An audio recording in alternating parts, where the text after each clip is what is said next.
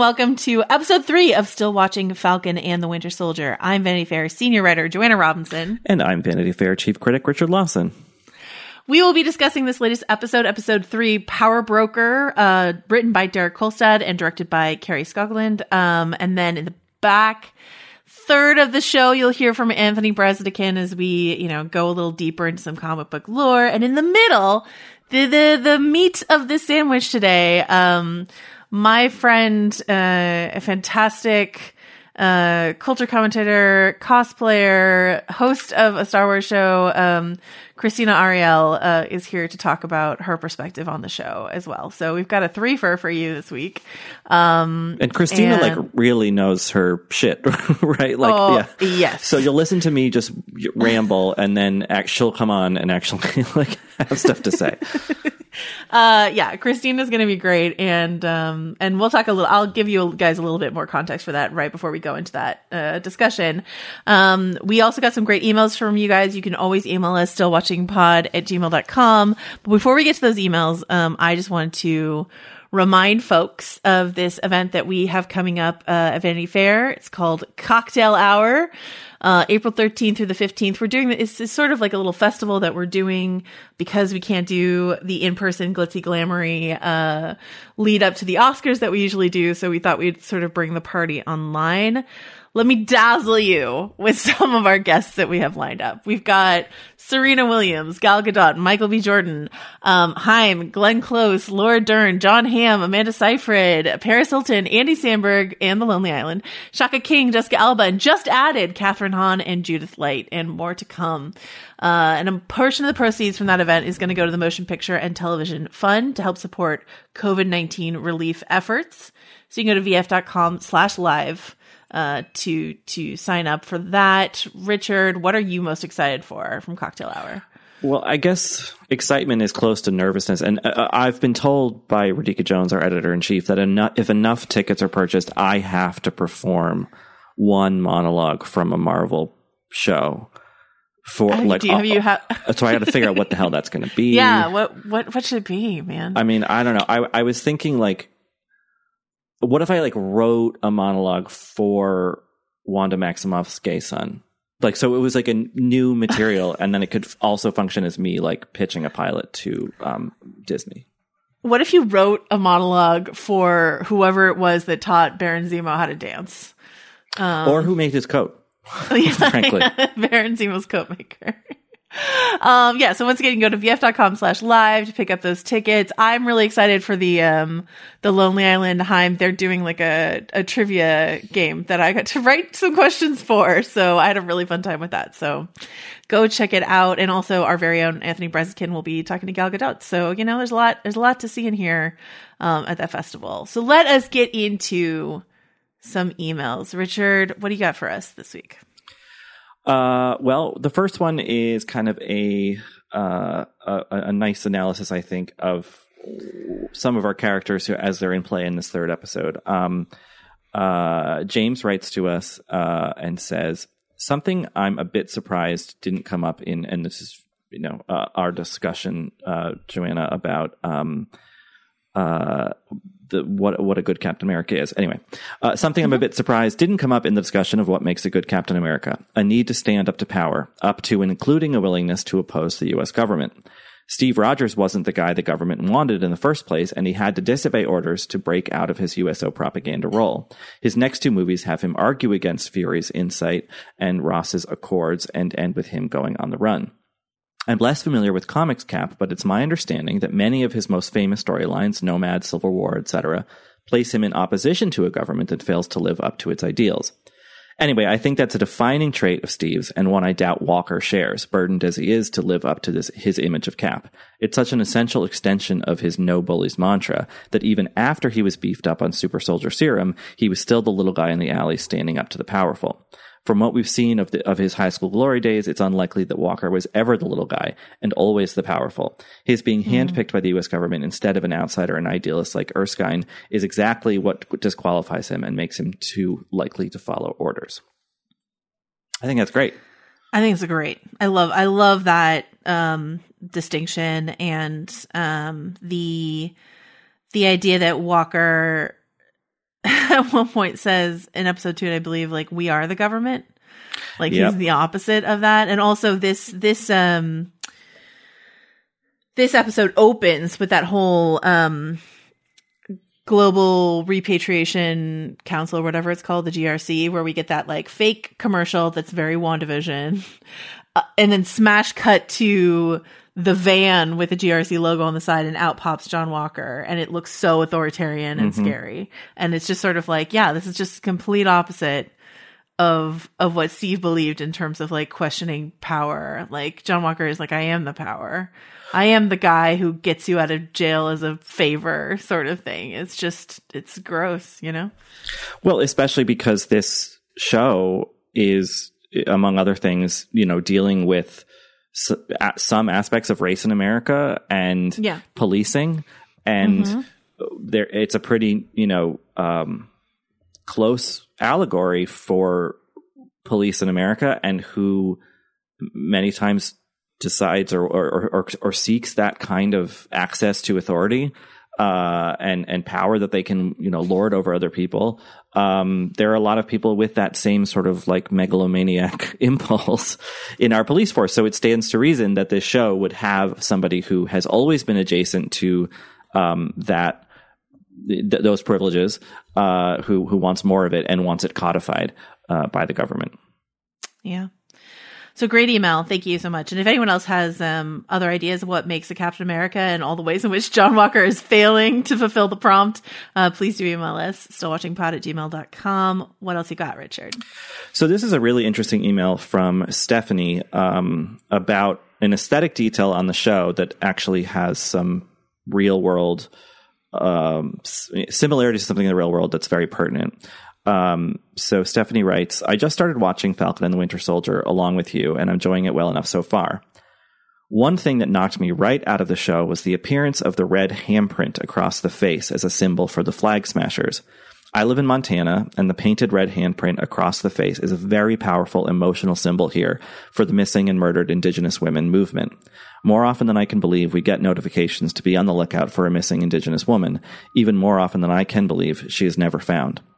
We here in Montana take that symbol very seriously, and it was quite shocking to see it used as anything else. I'm wondering if this symbol shows up in the comics, or if this is something the show brought in. I was hoping that this was something you could bring up on your podcast. I am hoping this could be an opportunity for some good to say, hey, you know that red handprint? That is also a symbol for missing and murdered Indigenous women, and here is some information about it. So she links to the Wikipedia. If you just search red handprint on Wikipedia, it will come up. And she also links to a news article about a large billboard in Missoula, Montana for Jermaine Charlo. There was a podcast made detailing her case called Stolen, the Case for Jermaine. So that's Stephanie from Missoula. Missoula is a great town. I've been there. And I thank you, Stephanie, for bringing this. I was not aware of that symbol's meaning in that ongoing crisis of missing and murdered Indigenous women, which is a terrible thing afflicting communities all across America and Canada. So I don't know, Joanna, do you have any knowledge about that symbol in the Marvel world? Yeah, there's a few things. There's something called the Red Hand Gang, and there's also something called the Red Right Hand. Those have been like various criminal organizations in the past. And then there's something called the Hand in Daredevil. You might remember them from Daredevil if you remember anything of Daredevil, which are, you know, they're sort of the biggest shadowy organization in Daredevil, and the red handprint is associated with them. But this idea of like the red handprint on the face, which I have seen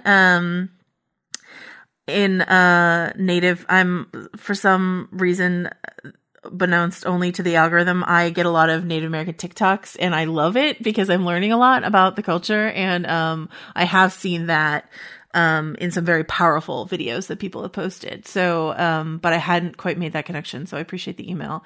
But I like that the emailer framed it as like, this is a good opportunity to raise some awareness around what this means elsewhere. But I'm not sure if Marvel knew exactly what they were stepping into there. I'm not sure. Yeah, that seems like an unfortunate accident, I would hope, and rather a kind of appropriation of something that means a lot right now to people. But again, the podcast is called Stolen, the Case for Jermaine, about Jermaine Charlo. And again, you can search red handprint on Wikipedia for more information about what that symbol means in the real world. Excellent. Anything else? Yes. We have to reckon with ourselves, Joanna. I'm ready. Yeah, we made a mistake last week, a pretty egregious one, I would say, that Amir kindly pointed out to us. He writes to us, I have a quick comment. In the most recent episode of Falcon and the Winter Soldier, Joanna and Richard were connecting Sam's character with the common experiences of many black men in America. They mentioned Cornel West was confronted by the police as he was trying to get into his own home in Cambridge, Massachusetts. But it was actually Henry Louis Gates Jr., not Mr. West, who was arrested by the police in Cambridge. He was trying to get into his home after being locked out, and a neighbor reported it to the police. I don't mean to bring it up as a snooty, actually comment, but I do think it's important to clarify. And in general, it's an important moment to reflect on. It was a notable moment early in Obama's presidency. If you remember, that is when Obama invited Mr. Gates and the arresting police officers to the White House for a, quote, beer summit, where they talked about the incident and the larger issues of policing the black community. There were many people who felt electing a black president meant America had officially overcome its problem with race, but obviously that is not the case, not even close. Just like with Sam. For some, the prospect of him becoming the next Captain America might seem like we've entered the beginnings of a dream post-racial society. But for myself and many other black people, it only illuminates this country's persistent race issues to an even greater degree. So, yes, Amir, thank you for correcting our error. There's not really any excuse for that other than we just hadn't looked at our facts when we were talking about the Henry Louis Gates Jr. Story with him getting arrested, near Harvard. And if you didn't hear that in the episode, that's because we had our producer snip it out pretty quickly once we were alerted to it last Friday. But we really regret the error. So thank you for several people pointed it out, and everyone was actually very kind about it. Maybe kinder than I would have been to a podcaster who did that. So thank you all for that. We appreciate you. And I think Amir is so right to go on and sort of tie that moment of Louis Gates Jr. being arrested and then the beer summit into what the show is talking about, which is that one black person, a person of color in authority, does not then sort of solve everything around that person. And that person is indeed still governed by racism and forced into corners, much as Obama was, much as anyone else who lives in America, basically. I think this episode gets into that in some keen moments as well. We have, as the first email pointed out, this kind of increasing worry about this new Captain America and his role in authority, and Sam going, further afield of all that and still confronting, or maybe more immediately confronting, these issues of race, both in America and abroad. It's interesting. Another thing that we got corrected on, or not corrected on, but like people were surprised we didn't mention last week was when John Walker pulls out a gun in the fight with the Flag Smashers on the train, and a lot of people thought that was really jarring to see, and it is. But what's interesting to me is how much gunplay there is in this episode. This episode was written by Derek Kolstad, who wrote the John Wick movies, and I think you can absolutely tell that this episode was written by someone who did a John Wick film. And it's my understanding that Derek Kolstad was brought in sort of midway through the process of putting the show together to sort of boost its action story bona fides. Like the cultural commentary that the show is making was already there, but I believe that Derek was brought in to make it a little wickier, and I think this episode, especially with like a lot of the Sharon Carter stuff and the nightclub scenes and stuff like that just all feels very John Wick to me. How did that feel like a shift to you? Did it feel like a natural progression? Like how did that feel for you? Well, I mean, it felt inevitable, and this felt like the episode closest to the kind of serial action shows that we used to get in the 90s, 80s, 70s, the gang finds an enemy and they turn him into an ally for this one episode, and they go to a place and they need to find a person, and it felt very episodic in that way, and I think the action scenes are part of that. I guess it's weird because obviously there's so much violence in this whole MCU, and people do die, and our heroes do kill people. I was going to say inflict death. They kill people. They do from time to time. They have tried to give a sort of weight to that, and have we're still talking about things that happened many movies ago in this episode. But other times it's not given that weight. And I think that the scene with Sharon where she's, very Wick style fighting off all of these bounty hunters who, now have a reason to pursue Sam and Bucky, she gets out a gun and she just shoots people, and I was a little taken aback by that. It was a little shocking, because it was a kind of blunt violence that, to be perfectly honest, I didn't know that Disney Plus was going to allow on their streaming service. Absolutely. I think it sits well enough in the context of the story. Sharon is kind of at the end of her rope. She's been, basically unpatriated. She doesn't have a home. She just kind of, is on the wind, living in a non-extradition country. So I guess it makes sense that she would be a little bit more blunt and brutal in how she gets things done. But it was odd. It was a kind of a tone shift that I wasn't expecting, even if I was expecting a kind of actiony episode. It highlights, just how little gun use there has been in Marvel movies so far.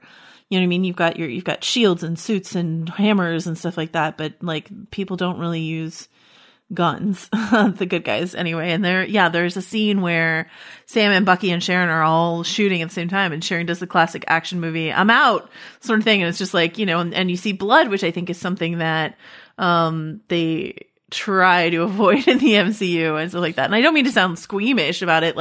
I'm a grown up. I can watch a John Wick movie, but I also thought that MCU Disney Plus stuff would be keep it a little bit more kid friendly than that, So I don't mean to sound typical or moralistic or anything like that. I'm not morally offended. I was just sort of surprised, I guess.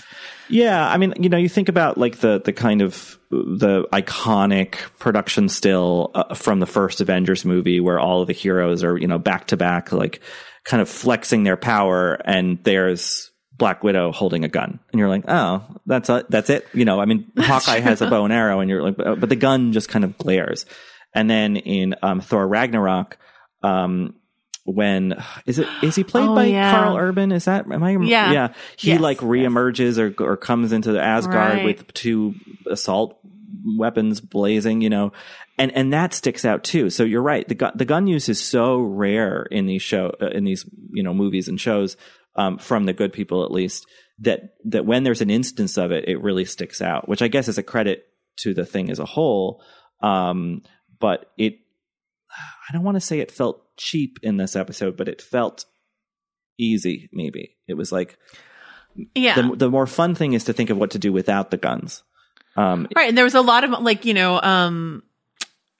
of the bounty hunters got harpooned by a lead pipe. Mm-hmm. I was like, well, that was interesting.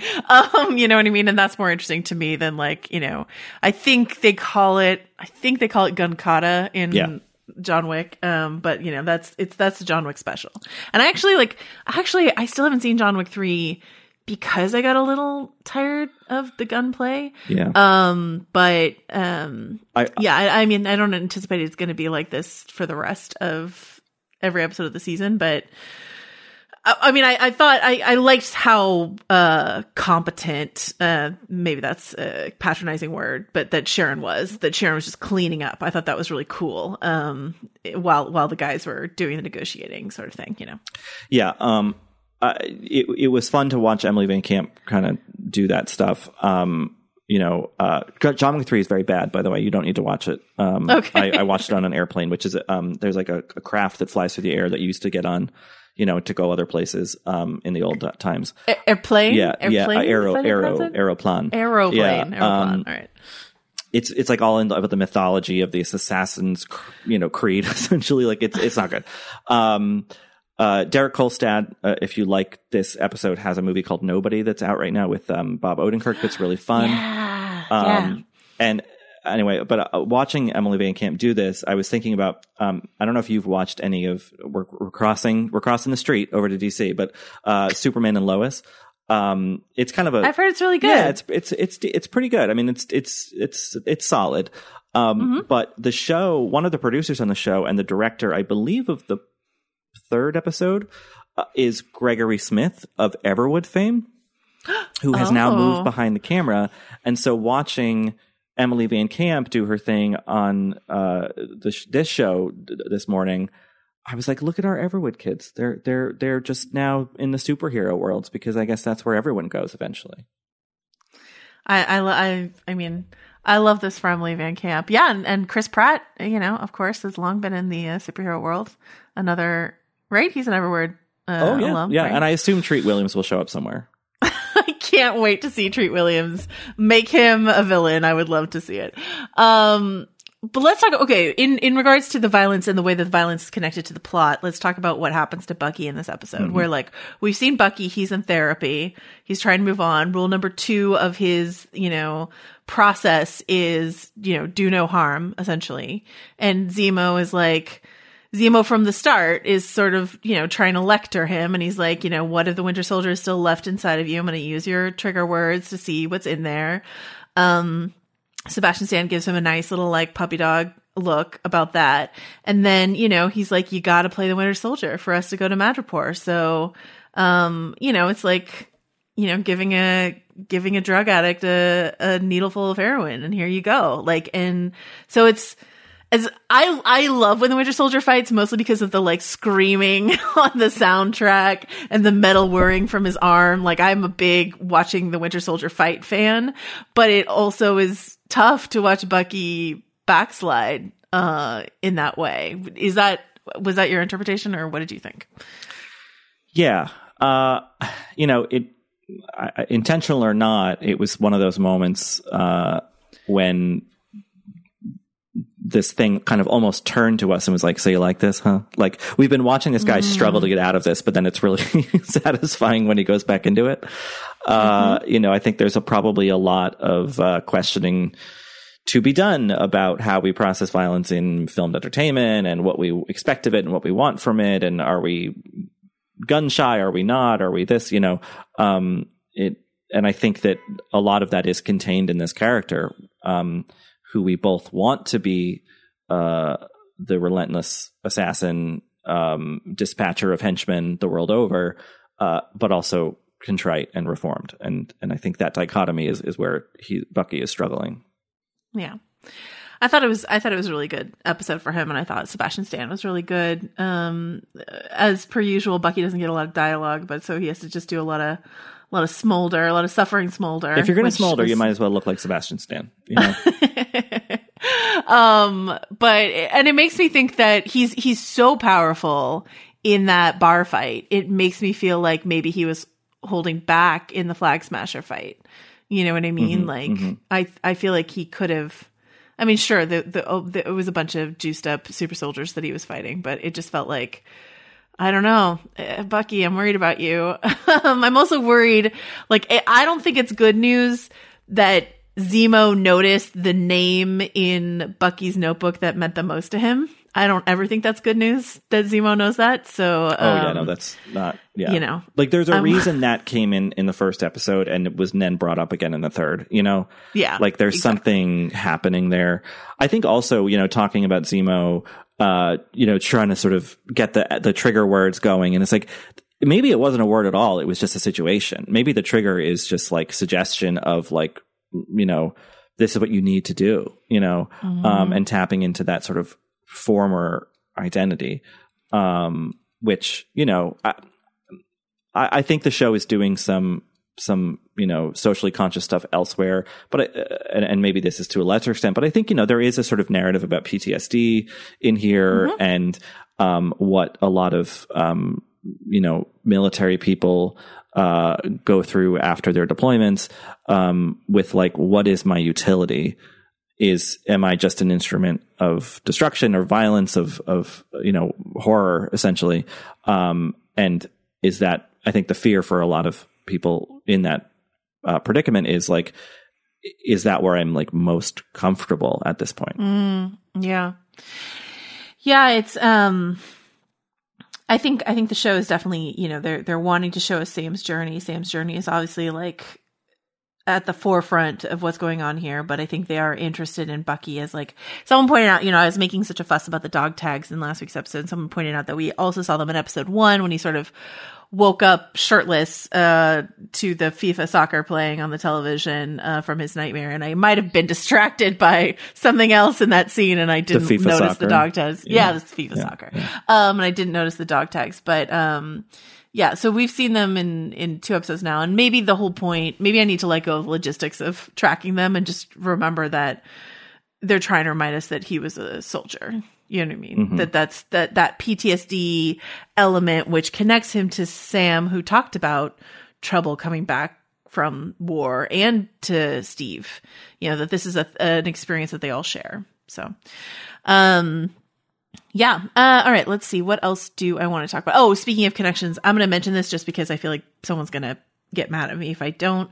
But when, towards the end of the episode, when Sam asks Bucky, like, you're not going to move your seat up, are you? And Bucky says, no, that's a callback to Civil War where the roles were reversed. And Bucky asked Sam to move his seat, and Sam said no. So I noticed, don't worry. But let's talk about Zemo. So Zemo to me strikes me as very like, when Jason Statham gets brought back into the fold in the Fast and Furious movies, and you're like, he killed so many people. What's happening here? That's kind of felt like the vibe of Zemo being grudgingly put on the team here. How did all of that work for you, Richard? Yeah, I just as with, Fast and Furious, I don't really mind when something like bends that character history to fit the current thing, like it's like, yeah, he was really bad, Zemo, but it's kind of fun having him be in this like now like little triumvirate, or I guess it's 4 people with Sharon. Like, there's a side to Daniel Bruhl, the actor, that we don't get to see often because he's always cast as either like, in like the Julian Assange movie as kind of this like blank who's watching Benedict Cumberbatch do his Assange thing, or a villain, and so I feel like it's really fun to see him be a little lighter and playful. And I think he's good at it. And I think that the history that he has with these 2 characters, really just adds a certain richness to the dynamic. But yeah, I mean, he is very bad, although bad for a reason to some extent, I mean, I think similarly with Carly in this episode, we're like, yeah, like and we kind of had that feeling about her organization prior to this, but like really they're kind of like doing it for good reasons, Zemo is not quite that, but he has his motivations and they're grounded in like understandable pathology, I guess. Yeah, and I really liked the Flag Smasher scene that we got, or the 2 scenes actually that we got in this episode. And that was sort of what I was like, it's kind of what I felt was missing from their arrival in last week's episode. Like, we saw them fight in the premiere, but in episode 2, we're supposed to like get to know them a little bit better. And I think what the show was trying to do was just trying to like hold back from us how sympathetic we might find ourselves with the Flag Smashers. Like, let us think they're villains for a little while, sort of thing. But I really liked having some sort of emotional sinew to cling on to, with Carly, with Erin Kellyman's great performance in that scene. I just find her a really compelling person to watch, and I really liked that scene with her. And I'm glad, and I'm glad they're taking the time to do it. It's not a huge run of episodes for this show. And that the fact that they're sitting with this character and her associates and showing inside of that some differences of tactic and motivation, Carly has obviously taken a turn for the more violent that at least one of her associates hasn't, and sort of like shocked by. I think that these could be empty villains who are just like there to be like, Bucky smashed, and I'm glad that we're actually getting some depth to them. And I think that, Erin Kellyman is such a commanding presence in the role. Can I mention 2 other things about casting in this episode? Oh, please. Yeah. Okay. So do you remember when Zemo takes the boys to his private jet and there's this elder man, like, the butler. So that I don't have his name in front of me. I should, but that's Chancellor Arnold from 90210, who was like the head of the college and Claire's father. That's Claire's father from 90210? I'm almost 100% sure. Yes. Oh my God. Okay. So I kind of yelped to myself when I saw him. He looks older than he did, but I guess that was 30 years ago almost. So it makes sense. Second, Nicholas Pryor. Yeah, it's him, right? Yeah. Second to that, yep. I texted you about it. You didn't respond. Oh, it's not. It's not Trudy Styler. No. I thought it was Sting's wife who was playing this. Selby. Yeah. No. Okay, so who was it? I don't have her name in front of me. She's an Irish actress, I think. She's not a tantric sex practitioner. Okay. She's been in Agents of S.H.I.E.L.D. I was really hoping it was Trudy Styler. I'm sorry. Maybe that's why I didn't text you back. I didn't want to crush your dreams. Let us talk about this Breaking Bad lab that we get to go to in this episode. I think I really think they were trying to hammer the Breaking Bad illusion. Like, we see the yellow boiler suits, and then they had the Mel Torme playing, which was very, very Cook music, Breaking Bad. How did that whole lab sequence work for you? What did you think of it? Yeah, it worked. I mean, I like the show being playful, and referencey and sort of, I think there was given the weighty stuff that the show is addressing, I think there was an all too likely danger that they were going to tilt into sort of self-seriousness and thinking that this was more weighty than it actually is. But I think they're balancing actually that kind of darker consideration of social politics and other things with playful Marvel action movie stuff and humor. I think one of the myriad reasons that stuff in the DC realm doesn't quite work as well is that they never figured out the humor of things. And I think the MCU has done that pretty admirably. And I think we saw a lot of that come to bear in scenes like the Breaking Bad lab. Right. Or Anthony Mackie dressed up, having to play a different crime lord. Conrad Mack, the Smiling Tiger, a comic book character. I did freeze frame that photo that they put up of the real Smiling Tiger. I'm pretty sure it's Anthony Mackie. Someone was saying it might be his stunt double, but it doesn't actually look like his stunt double. He's had this same stunt double forever. It doesn't look like that guy. It looks like Anthony Mackie. So I think, and they had that line where Anthony Mackie's like, well, he does look like me. So I think they were kind of playing with that, but also trying to have a little bit of plausible deniability that maybe this guy could be confused for him, something like that. Let's talk about the ending. Let's talk about the fact that Wakanda shows up right at the end here. Florence Kasumba's character. What do you think? Is this too much? Is this the right amount to put into this show? We only have 4 episodes left, and Wakanda has arrived. What do you think? No, this is the too much show. This is good too much. I think that WandaVision couldn't sustain a ton of here's this thing from this Marvel property. I think they needed to be a little more contained. Har. Mm-hmm. But this is yeah, why the fuck not? And also Bucky has a relevance to that, mm-hmm. he's part of that story, the Wakanda story in these movies and shows. So yeah, it's fun and she's so good. And, I've said it a million times on these podcasts now, but and I say it a little bit begrudgingly because it is a huge corporate thing, but it is pretty impressive how Marvel remembers everything and is oh, we can take that person from this and put them here and and we can elevate this lesser character to a bigger role and in this thing, and it all sort of fits and it feels exciting because you're oh, now she gets to do something away from her co-stars in Black Panther.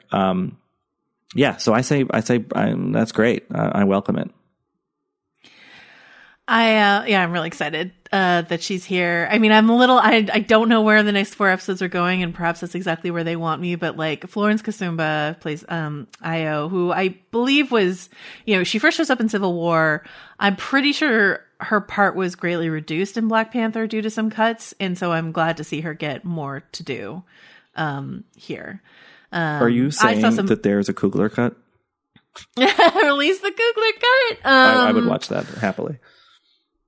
I saw footage of her and Denai Guerrera's character Okoye like interacting in a way. I've talked about this before, but I will say it here. I saw footage when I visited the Marvel offices of them interacting in a way that implied that they might have a relationship, and it was cut from the final thing. So I don't know. Maybe they'll open that road back up for us to go down. The Marvel offices are on a helicarrier, right? It's a series of 3 helicarriers, right? And you have to have like Anthony Mackie in his Falcon wings personally flies you from one carrier to another. All right. Is there anything else you want to talk about? Stolen Monets, Zemo's dance moves, anything else to get to in this episode? What is this nation state in Indonesia? Is this a big thing in the comic books? Madripoor, yeah. So Madripoor is like a fictional sort of criminal underground esque place in the comic books, largely associated with the X-Men, and will probably show up again in some of the movies that they've got cooking. But yeah, it's sort of like Wakanda or Sokovia, a fictional place that they use. Yeah, I mean, given that they went to a bar full of reprobates, it felt very Mos Eisley, And I was thinking that the reason I asked about it is just like, I'm like, they don't introduce this whole landscape without coming back to it, because it's interesting. It's like this, almost like Singapore, but like with criminals and what was it, like low city and up city, or a high city or something? High city, that geographic differential was interesting. Mm-hmm. And so I would happily spend more time there. And I know that Trudy Styler's dead now on the show, but prequel. And it could actually be Trudy Styler that time. Tantric sex zombie, who knows what tantric sex can help you endure, you know what I mean? Madripoor, I thought the design was beautiful, absolutely gorgeous, and I'm excited to see them use that place more. You're totally right, and I mean that's the thing about these Marvel TV shows is they're constantly dropping breadcrumb trails that lead elsewhere, so when we go back to Madripoor in a future movie, audiences can be like, oh, I've been there before, sort of thing. And going on what you said, like, it's another element we saw some in WandaVision of like them easing the X-Men stuff into this world. So that's exciting. Mm-hmm.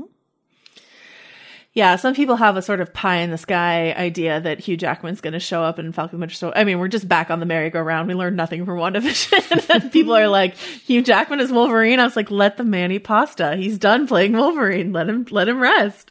Halle Berry's like, do you know what happens to a falcon struck by lightning or whatever? Same thing that happens to everything else. All right. Well, that was episode 3. I'm excited. We're going to see where we go from here. I want to set up this interview with Christine Ariel, just a little bit. So like, as I mentioned, she's an actress. She's an incredible cosplayer. You should Google her. It's incredible stuff. She's a tabletop gamer and she hosts the Star Wars High Republic show. And that might be a reason why, even if you aren't familiar with her cosplay and acting work and stuff like that, you might have heard her name because there was, a really, unfortunate is too mild a word, like really repulsive campaign to get her fired from this Star Wars show before it even started. That came from, the usual right-wing trolls, Ben Shapiro, etc., because she had tweeted some things about Black Lives Matter and that were taken wholly out of context and weaponized against her. And, that whole like bad faith argument of like, she's racist towards white people. And it's ongoing. The harassment hasn't stopped, but like, had you heard anything about this, Richard? Is this on your radar? Yeah, no, I'd heard about it, but I think I didn't dig in because I find that stuff so depressing and awful. And, I guess I owe it I owe her the attention and be like, but it's so gross that stuff keeps happening.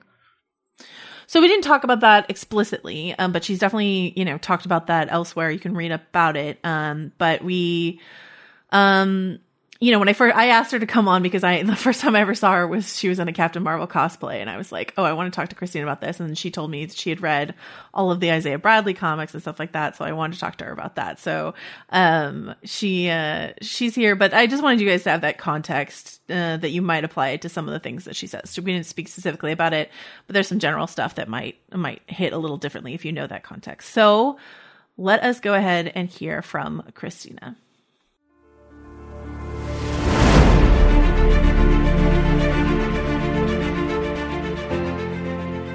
All right, Christina, I am so happy to have you here on the podcast.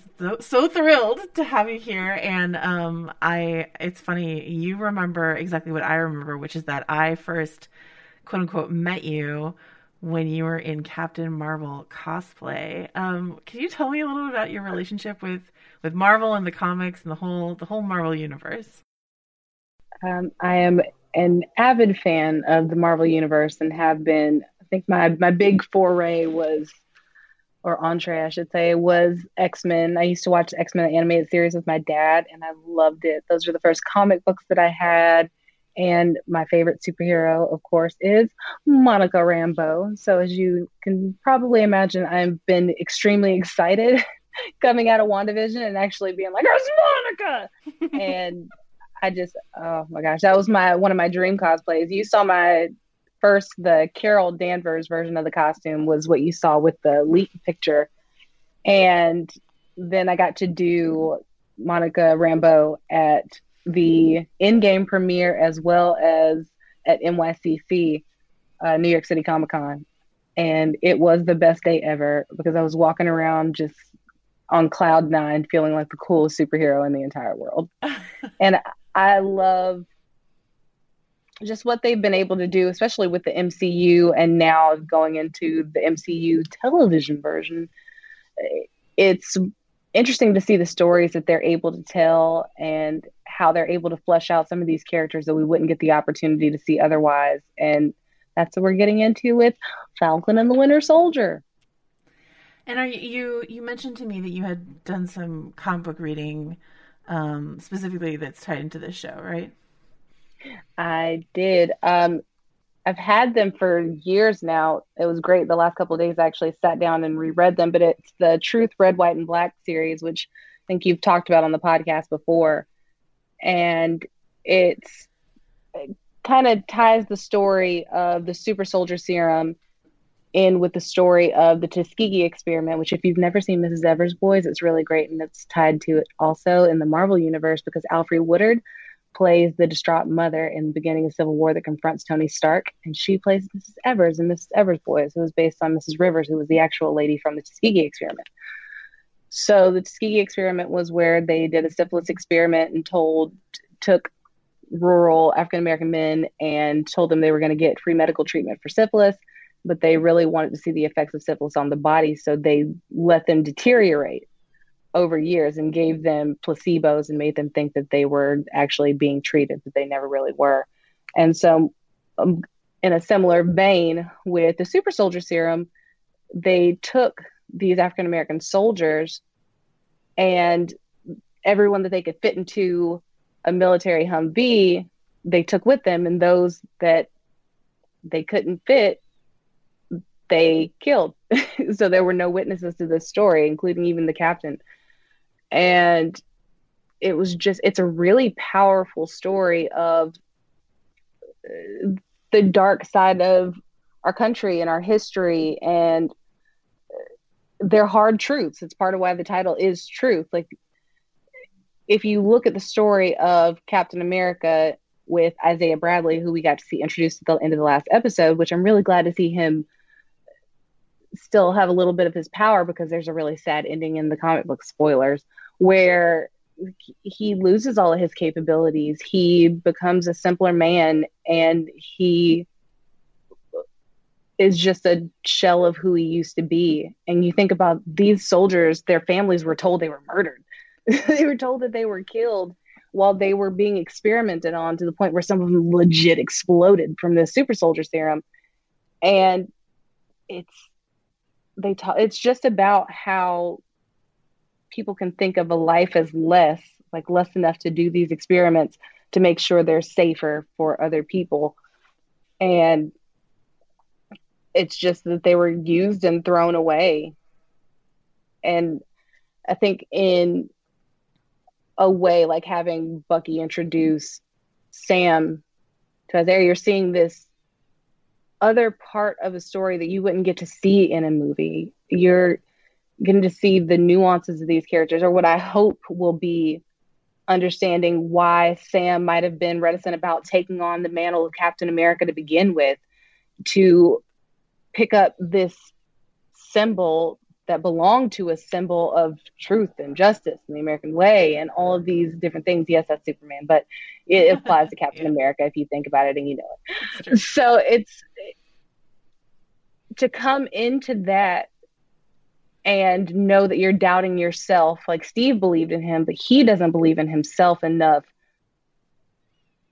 But I don't know if it's necessarily him not believing in himself, but it's the other stuff that comes with it. Like you see that this man has saved his country, has been blipped away, and he comes back and he can't even get a home loan, which is a very common situation that a lot of African Americans face when you go into a bank and you're already an unreliable lender because of a stereotype, or because like that's the belief, even though it culturally, like, I know in my family, it's like own land, own things. Like that's always been the lesson, but you can't own things if people won't let you. Yeah.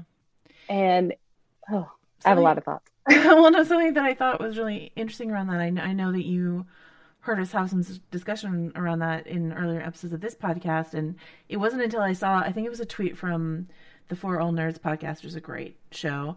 And they're covering Falcon and the Winter Soldier. And the hosts of that show were talking about how everyone is zeroing in on that bank loan scene as like a quote unquote plot hole. Like, why wouldn't, surely Tony would have lent him some money, or surely he called Pepper Potts, or why does he need a bank loan? And the hosts were expressing this frustration of like, it felt like the people responding that way to this very real, very upsetting reality for Black Americans, Black people around the world, I'm sure, just felt like a way to brush aside something that felt very potently true to a lot of people watching the show. Do you know what I mean? I think in a lot of situations, it's not necessarily that people don't want to face the truth. It's just that the truth of it makes them uncomfortable, so they'd rather ignore it than dive into that emotion, because it always feels, I think the worry is that it's an attack when it's an education attempt.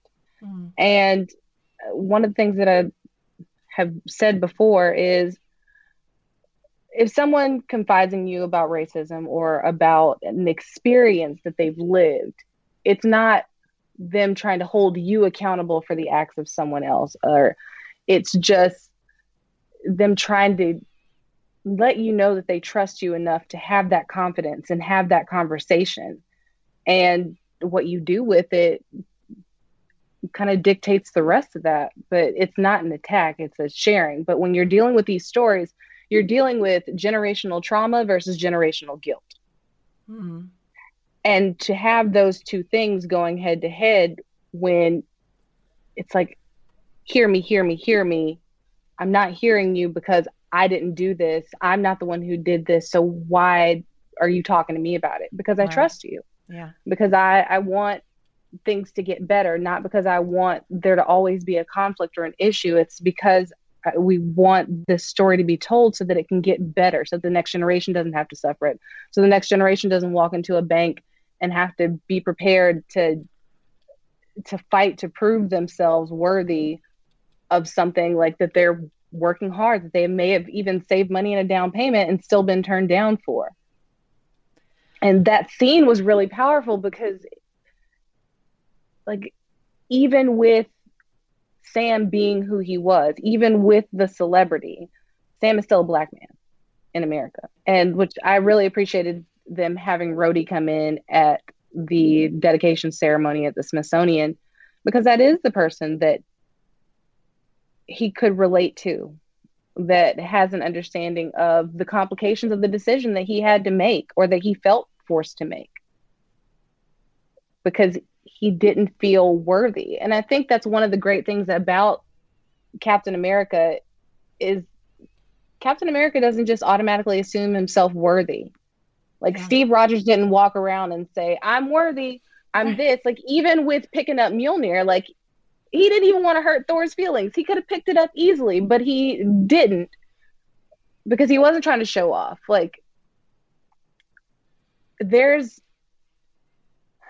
I think it seems like, like it took strength for him to not pick up the mantle, or it was a cowardly thing to do. But I think at the end of the day, it's also about survival. That's a big thing to take up. You've lost 5 years of your life. Your family is suffering.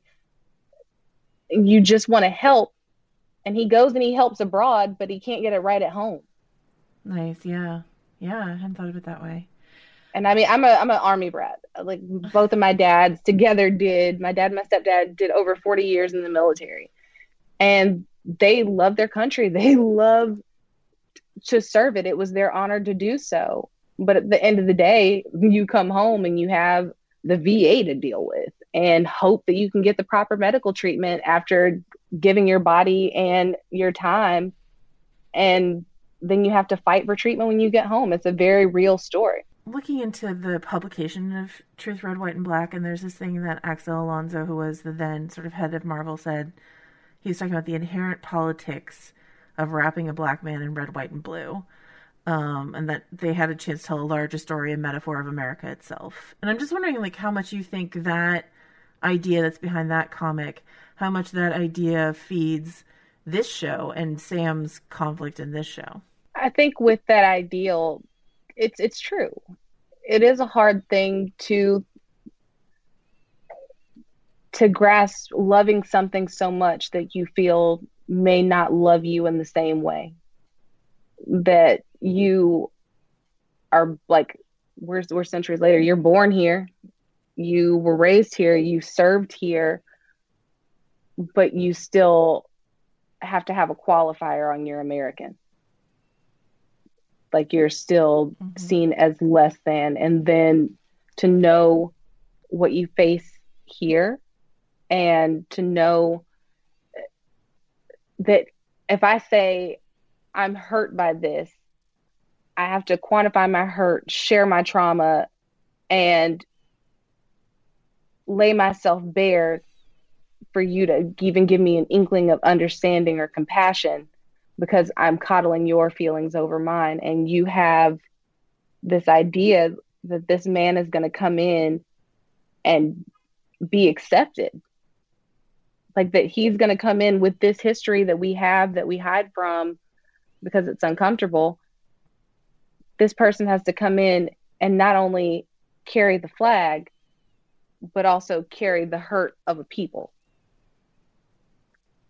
And it's hard to see how, I think the reality of it is that our country has a very painful history, and talking about it is extremely uncomfortable. And it does create this struggle within some people to say, how can I think it was James Baldwin who said, I love my country, and I love my country to, I'm paraphrasing, to expect better of her. And I think that that's the struggle in it, is you love your country and you want to represent your country, but do you feel like your country is going to love you enough to accept you in this position? That you're going to have that same level of safety as, say, John Walker coming in and immediately being accepted and not necessarily, like, maybe still having that feeling of maybe I'm not good enough, but also being able to walk out to acceptance and not whispers or concern or think pieces on whether Captain America's gone woke. Like, it's an interesting, it's a lot. That's what it is. It's a lot. Just the weight of that decision I understand it, and I understand why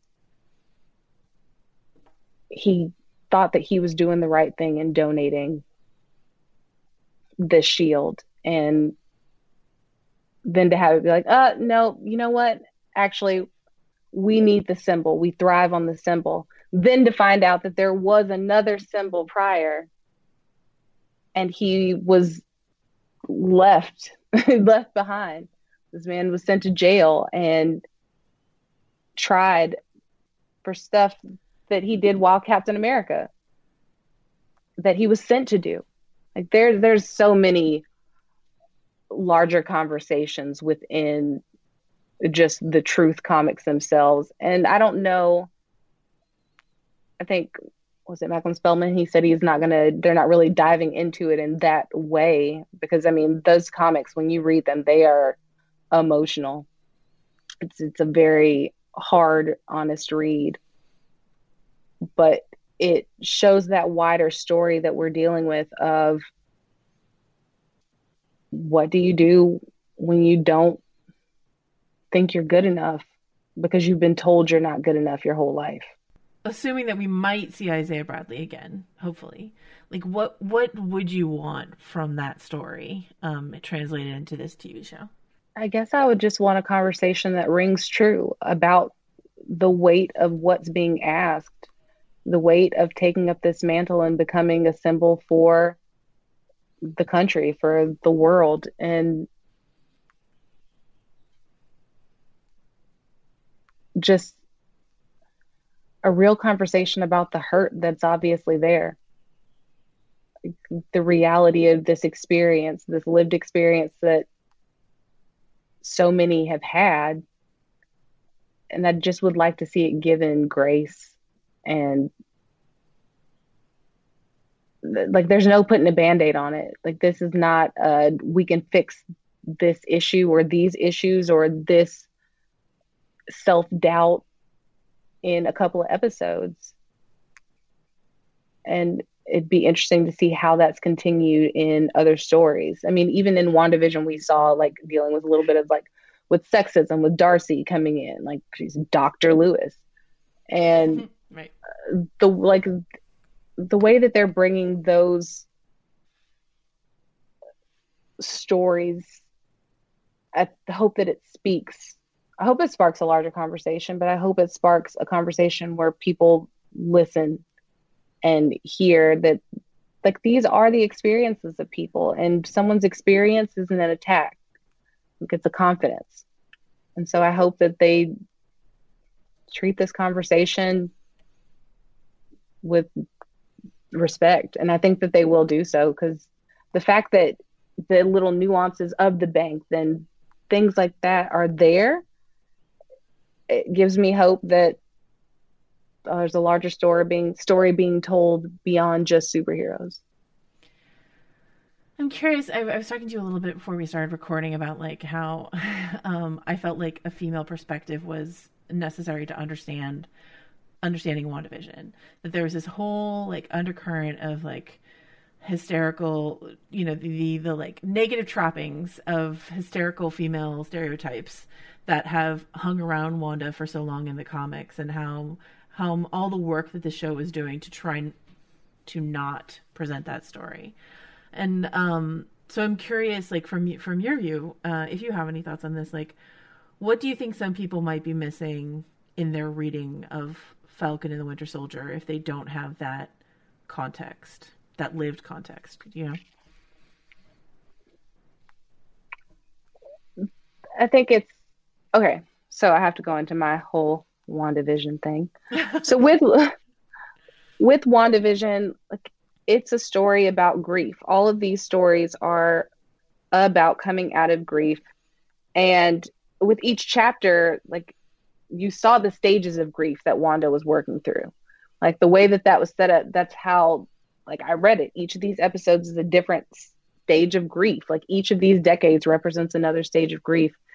And if you've ever had to truly grieve to the pits of your soul you understood that struggle that she was having. Like, of course someone's going to be hysterical. Of course someone's going to act out. Of course someone's going to construct a giant imaginary universe where they can bring their loved one back and not have that pain and try to block things out. That's not hysterical. It's love, and it's pain, and it's honest. And with this lived experience of Sam, it's honest. To go into, like, there's no way he could just say, I'm going to be Captain America without thinking about the implications that come with him being a Black man. And it's not something you can take off. It's not something you can change. Not that you'd want to. It's who you are. And sometimes it presents itself before you do. It's like when you walk into a room and people are like, can I help you? Like, what are you doing here? Okay, I'm here for the same reason as everyone else. Okay, well, can you prove that? And then you're greeted with, if you speak in a different way than people expected you to do, oh my goodness, you're so articulate. Like, there's all these things that greet you before you greet someone else. Uh-huh. And it's almost like you are proving yourself before, like, anyone's giving you a chance. And, like, that's part of that struggle for Sam is, who are you going to be? Like, yes, I know you as a superhero, but do I know you as the superhero? Do I know you as this figurehead? And it's going to be an internal struggle, as it would be, because it's like, even with the cops coming, like, yeah, Bucky was the one with the warrant, but Sam was the one who looked suspicious. Right. And I think that was another nod that they threw in there that was very real. Like, for them to stop coming at him, even with Bucky saying, hey, like, do you know who this is? It's only then where it's like, oh crap, this is someone that's notable. That's a problem. Right. Those are very real experiences to not necessarily the Falcon, but to Sam. Yeah.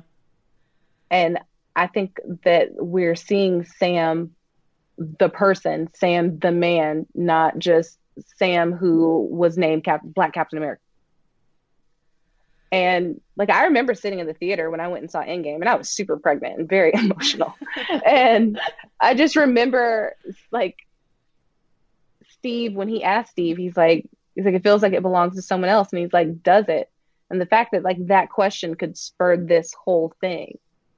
And that's the question that lives in his head. Does this belong to someone else? Have I earned this? Can I live up to what Steve Rogers was? And, like, even outside of everything, that's enough as it is to just create this anxiety of, am I worthy? But I just remember sitting there thinking, oh, baby could be Captain America. Just super emotional. Like, it was a powerful moment. But then to see, not just, I think that the story has to be done this way so that if Sam does become Captain America, or if Bucky becomes Captain America, it's not forced. This is this person's journey. This is his story. And his story has a couple of more turns than it would be for him to be Steve Rogers and just walk right out, or John Walker. Like, there are more layers to it, and there's no avoiding that because it's the truth. Bringing it back to the title, truth, red and black. But, like, that's the reality of it. This is truth, and we are getting the truth of Sam's story. And I think it's important because a lot of people would respond and say, oh, they just threw him in there because forced diversity. Like, even if it's in a comic book and this is a true story that we've seen, there's also the side of Bucky, and it's like, Bucky who's on this redemption trail and trying to make amends, but he was a weapon.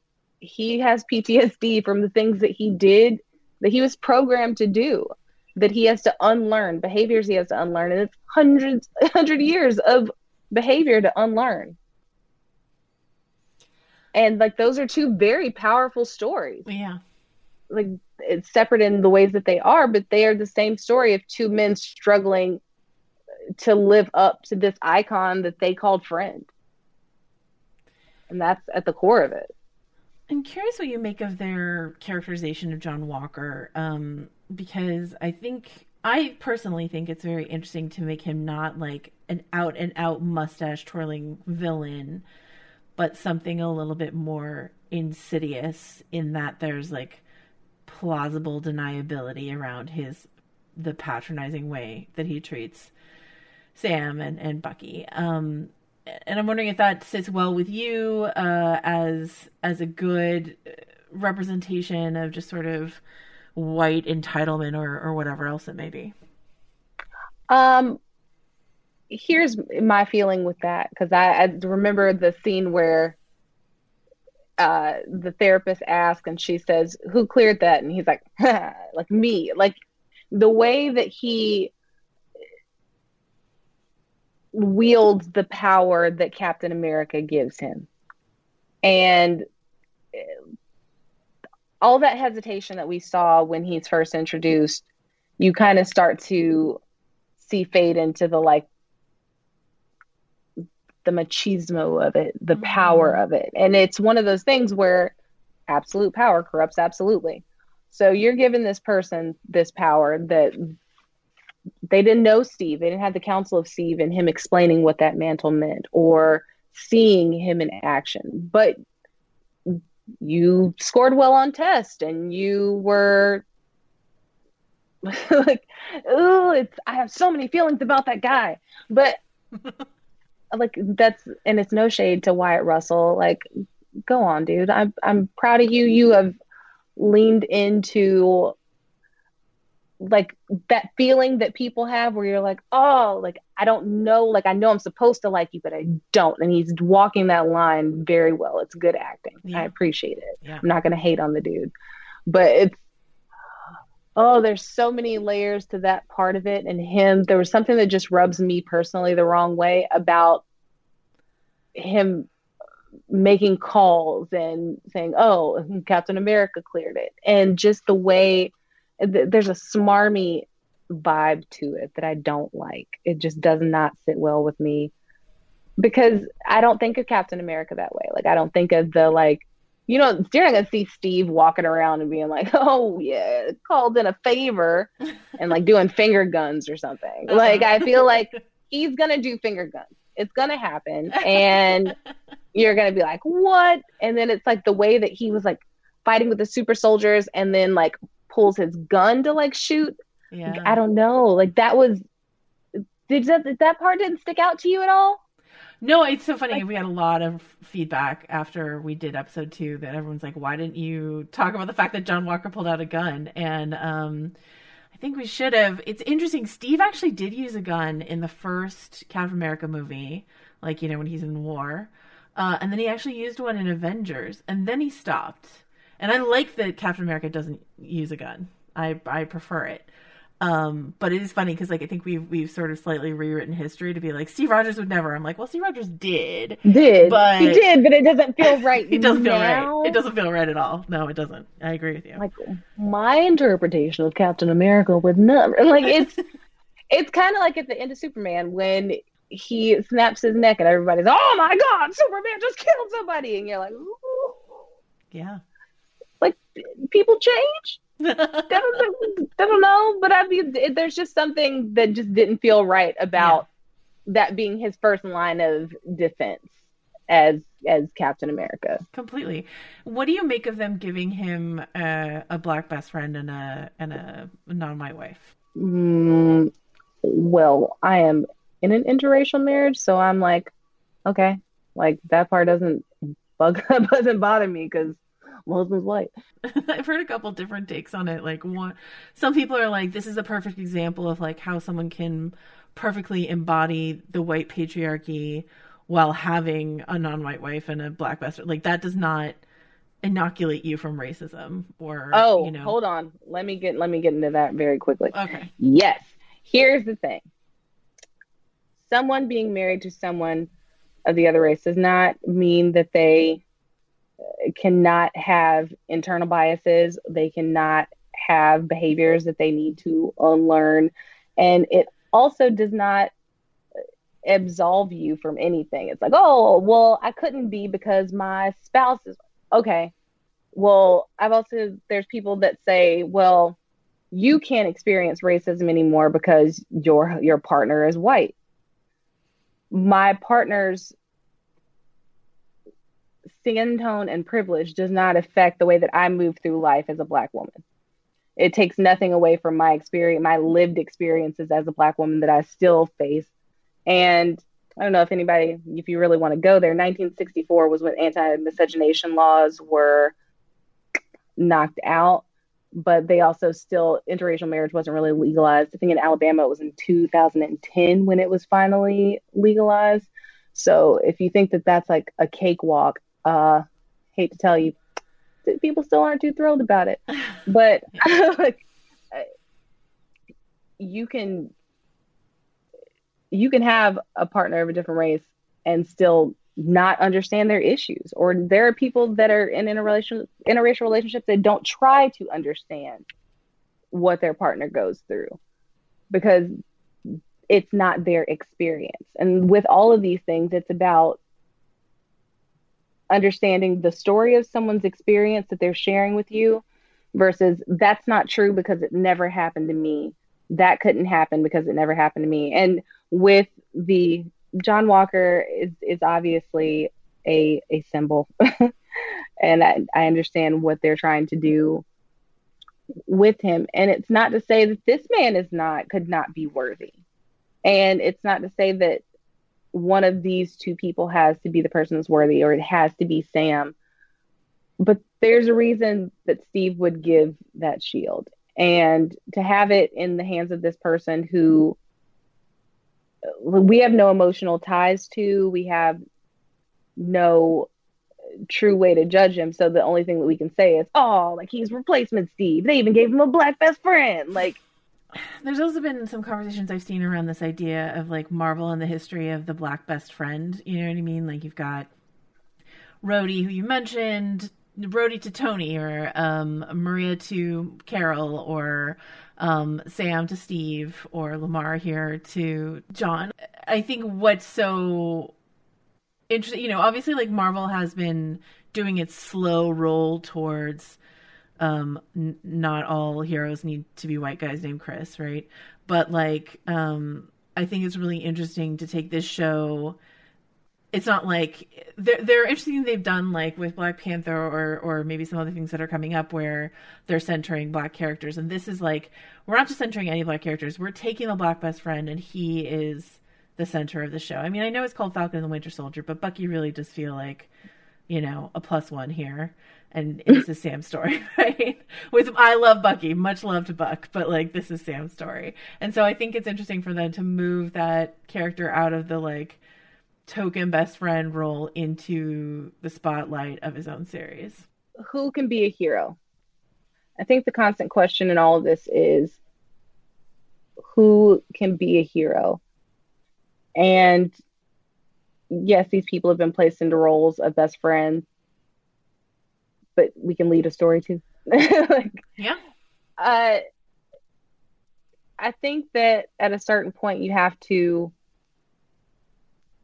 just tell the stories. There are multiple stories. There are multiple origin stories possible. And those stories need to be told. Kids need to know that, yes, it's fantasy, but that they could grow up and be a hero. They could be a Captain Marvel. They could be a Falcon. They could be something more. And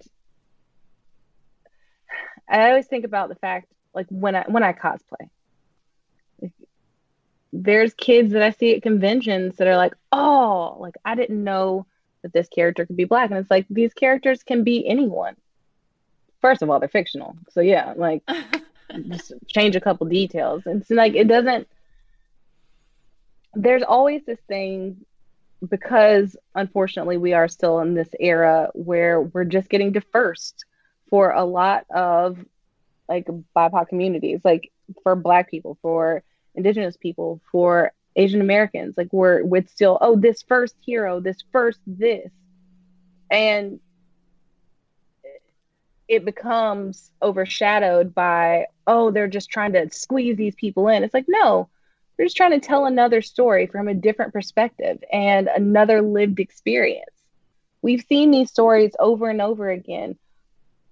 Put Rhodey in a movie, like put Sam in a show, like do these things, tell these stories, because there's a lot that people can learn from seeing someone else's experiences depicted.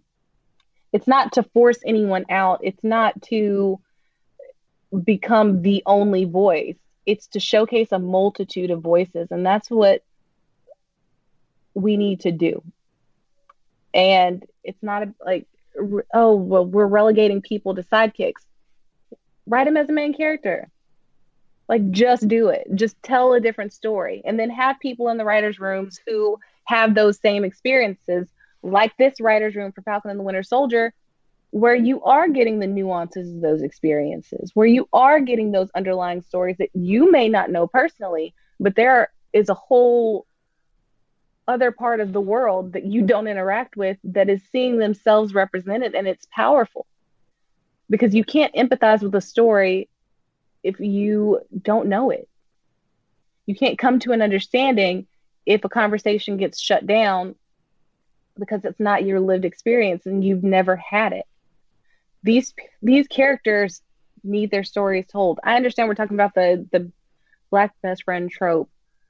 Like, we don't need another sassy friend. We need a story on the forefront that shows young Black girls that they can be a superhero, like we're going to see with Monica. And that makes me so happy to know that my niece and all these people are going to see themselves and know that they can do it. And it's not just like, even when I'm Wonder Woman, I have little kids of all races that come up and they're like, oh my gosh, it's Wonder Woman, because they just see a hero. Kids are just going to see a hero. So let them see a hero. Let them see themselves as a hero. Let them see various versions of themselves as heroes. Like, we don't need just one and done. Just tell like, you cannot tell me there's not the money and means to tell all of these stories for multiple people to get their voices heard. Like, you say there's no original stories. There are original stories baked into generations of I'm going to say this. I think it's easy to dismiss things because it's, oh, you're so strong. You are so strong, when what you're seeing as strength is just survival. Like, we need to see people thriving and living and having nuanced experiences, having just something different. But the same, but at the core of all of these stories, it is a human lived experience. And it just makes your life richer to know more stories, to have more experiences outside of your own. It just enriches you as a person. I think about that all the time, actually, as it pertains to Star Wars. I just think about the generation that grew up with the sequel trilogy, that, for all of its bumps in the road, of which there are many, like, to grow up with a sequel trilogy where you've got, like, Rey and Finn and Poe, and, like, all these kids are just going to grow up and being like, yep, that's what heroes look like. Those three people, do you know? And what that means. If you want to have a really good time, if you're listening to this podcast, you want to have a really good day, you should Google Christina Ariel Wonder Woman cosplay, because it is just, your Wonder Woman is extraordinary. All your stuff is so good, but your Wonder Woman is like next level good. So, I'm so glad. Marvel tie-in. So I did, one of my favorite runs of any comic is the Amalgam Age. And so for LBCC, I did Wakandan Wonder Woman. So it's the makeup of Shuri with the Wonder Woman, and it's one of my favorite things in the entire world. It's gorgeous. Absolutely gorgeous. All right. Well, before we go, is there anything else you want to see from Falcon and the Winter Soldier? Anything you're excited that you hope is coming up? Seriously, I want more Erin Kellyman, because she is just like, the second she did that smirk, I was like, this is gonna be great. Like, she's just so good at just commanding the space that she's in. She did it in Solo, she did it in this, and it is like knowing that she might be, because it's one of those things where you're like, who's the big bad? Who's the big bad of this? And I think sometimes these emotions are the big bad, like the people who resent the people coming back from the blip and the effect it had, and like how they think the world was better. But you also have this story of Sam wrestling with himself. Then you have Bucky dealing with his PTSD and his grief, and there's so much that can be done. And I want to see, like, the fact that we have the quote unquote bad guy from the Flag Smashers, like having an intimate moment with their partner before they lose them. And like, God only knows what that's going to spur. Like, there's a lot of emotions, and I'm loving that Marvel is dealing with these big emotions, because we've all been trapped in the house with big feelings, dealing with loss and so much in the last year, that it is really nice to just watch someone else process it while also doing so vicariously through their trauma processing. Process our own trauma whilst it's a multitasking experience. Didn't mean to cry my own tears, but I did. All right. If folks want more of you, and how could they not, where can they find you on the internet and elsewhere? You can find me on Twitter and Instagram at Christina Arielle, KrystinaArielle, Christina Arielle. That's the name my mom gave me. And yeah, you can find me on there, and you can find me on StarWars.com and the official Star Wars YouTube, where I host Star Wars The High Republic show. And I also am in a game called Idle Champions of the Realms. You can play as my character Ariza, who's one of my original tabletop characters for D&D. And I'm on a bunch of D&D shows, but if you follow me, you'll see me post all that stuff, and then you can watch it or listen. Bye. Excellent. And one more Google recommendation from me is also to look up Christina's Captain America costume, because that is also incredible.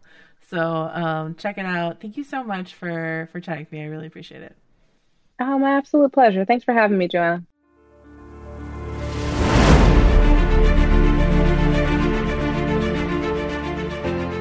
All right, here we are in the home stretch of this episode of Still Watching.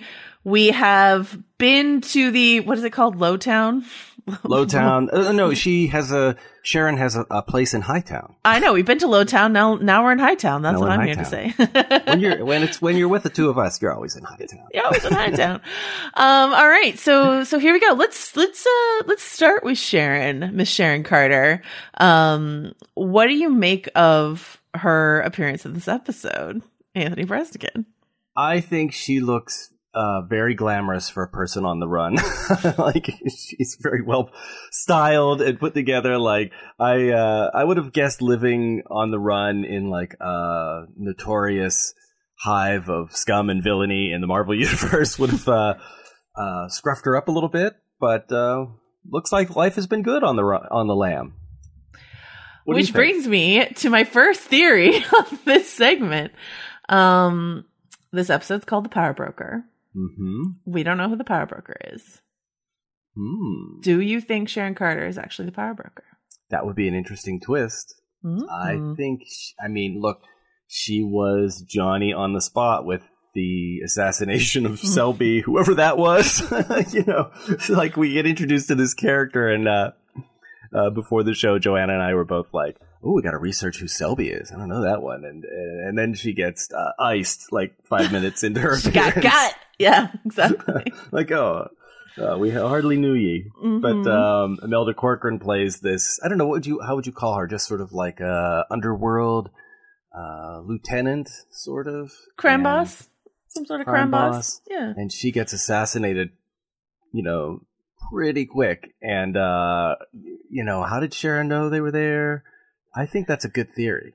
Clearly something else is going on, because she has her partner who wasn't really identified by name. Right. And so there's some alliance happening. She's not in the wilderness. There's 3 possibilities as I see them. Number 1, she's the Power Broker, which would be, I think, kind of fun, actually. you know, it's hard to imagine Peggy Carter's niece going there, but at the same time, like, a big question is, was Sharon Carter blipped? The answer is, oh God, I vowed to not let the blip happen. Snapped. Was Sharon Carter snapped? Has she been out in the wilderness for 2 years or for 5 years? That's the question, right? Mm-hmm. And, I think, in Endgame, she pops up as missing. Like, you know, they scroll through all these people, right? Sharon Carter popped up as missing, and that could mean she was snapped, or it could mean that she was just, you know, hiding out in Madripoor. So we don't know the answer, but I kind of love the idea. I mean, because Emily Van Camp is like third build for this series. So, and she only just showed up in this episode. I don't know if she's in next week's episode. We'll see. But like, she's got to have something to do other than murder a bunch of bounty hunters in a storage container shipyard, though that was amazing. And we'll talk about that So too. also the way she fights is so extreme and intense. I'm wondering, does she have the super soldier serum? Like, is she juicing? Juiced up, a little juiced. I thought that was a really interesting, when we meet this doctor, Dr. Wilfred Nagel in the show, but that's the code name for Dr. Joseph Reinstein in the comics, who's from the Truth, Red, White, and Black comics. I think his name has also been used in universe before in the Incredible Hulk, when they're dealing with the super soldier serum, and that I think his name is like on some of the beakers or something like that. Oh, that's so cool. Mm-hmm. So like he's been around the MCU, but he mentions that unlike Erskine, his super soldier serum is not going to turn a skinny Steve into a butterball turkey, right? So people could have the super soldier, which explains why Aaron Kellerman's character Isn't all bulked up. is not all beefy, you know. And so Not the Randy the Macho Man Savage. so there could be undercover super soldiers in a way that didn't happen for Steve. And so it's possible that Sharon has a super soldier, though I feel like we would have seen her throw people really far if that were the case. That's the hallmark of the super soldier serum. But maybe she was putting the hurt on them, though. She really was. It was incredible. But okay, so number one, she's the power broker. Number two, she's actually still working for the CIA on like deep cover. Deep cover. I find it strange that she wouldn't be pardoned when everybody else was pardoned. Right. Like, that they wouldn't say, oh, she was part of the team. Can we give her a pardon too? Like, that just seems odd to me. So, yeah, I don't entirely buy that. And then number three option is that she's somehow working with the Flag Smashers, because Carly Morgenthau, the leader of the Flag Smashers, gets word of Nagel's death really quickly. So, like, how does she know so quickly? Well, she did have a lot of pulverized friends there at the shipyard. I guess they were killed. But were those Flag Smashers? I thought those were Madripoor bounty hunters. Okay. Maybe my brain is misconstruing. But that's okay. I think those were Madripoor bounty hunters. So the question is, like, how did she get that news? Did she get it through Sharon? Is Sharon working with them, or did she get it through Sharon because Sharon is the power broker, and the power broker's like, listen, I really need that serum. My guy just died. Though I don't know why the power broker would show their hand that way. Anyway, what's interesting is if you go back through, there hasn't been a lot of discussion about the power broker, but if you go back through, they have not gendered that character, and that character is a man in the comics. But who's to say? Who's to say? It would be a great twist. It would be fun. Which we have just ruined for you. But when it comes, you can go, you know what? Joe and Anthony were right. I think it gives that character a little more utility, too, because you run the risk of her just being a generic female sidekick, and like, let's give her a real reason to be here, apart from just being the partner of Bucky and Sam, in this one critical moment. I would like to know why she has clothes that fit Bucky and Sam in her apartment, but that's her business and not mine. What are they like? I should know this working at a magazine like Vanity Fair, but like, what are those sizes called that are really easy to fit everybody? Like sample sizes. Yeah, sample sizes. I don't know that like the muscly MCU types are sample sizes. Right. Maybe they're not. I can think of them as being really fit, so maybe. Yeah, fit, but usually not so muscly. All right, let's talk about Madripoor a little bit. So Madripoor, Anthony, tell the folks listening at home what Madripoor is. Madripoor, like Sokovia or Wakanda, is a fictional, I don't know if you'd call it a country or jurisdiction in the Marvel Universe. It's one of those places where I think the reason that they create places like this is because they're bad places. Like this is not a good place. This is where there's sort of a nexus of a lot of black market dealings. I would say Madripoor is like the real world version of the dark web. Dark web. You don't want to like slander an entire real nation by having such terrible things happen there. So you invent like an island nation. I think it's kind of like, what do they say? It's in the South Pacific, kind of around Indonesia. So it's sort of like this, port of call between, Asia, North America, South America, and, and then down around the Horn of Africa. So it's like it's a good like way station, right, for anybody who needs to scuttle around the world and avoid the detection in the usual highly trafficked ports. So does that sum it up? It also seems very neon lit. It seems like the kind of place that that at all times, inside and out, is lit like a nightclub. Yeah, it's got one of its strongest connections in the comics is to the X-Men. So this is like a fun little like we get to play in this pool now without giving you actual literal mutants in this episode or in the series maybe, but Madripoor's here. And the princess, there's a little like Princess Bar sign, and the Princess Bar is like a place where Wolverine hung out from time to time. So go ahead.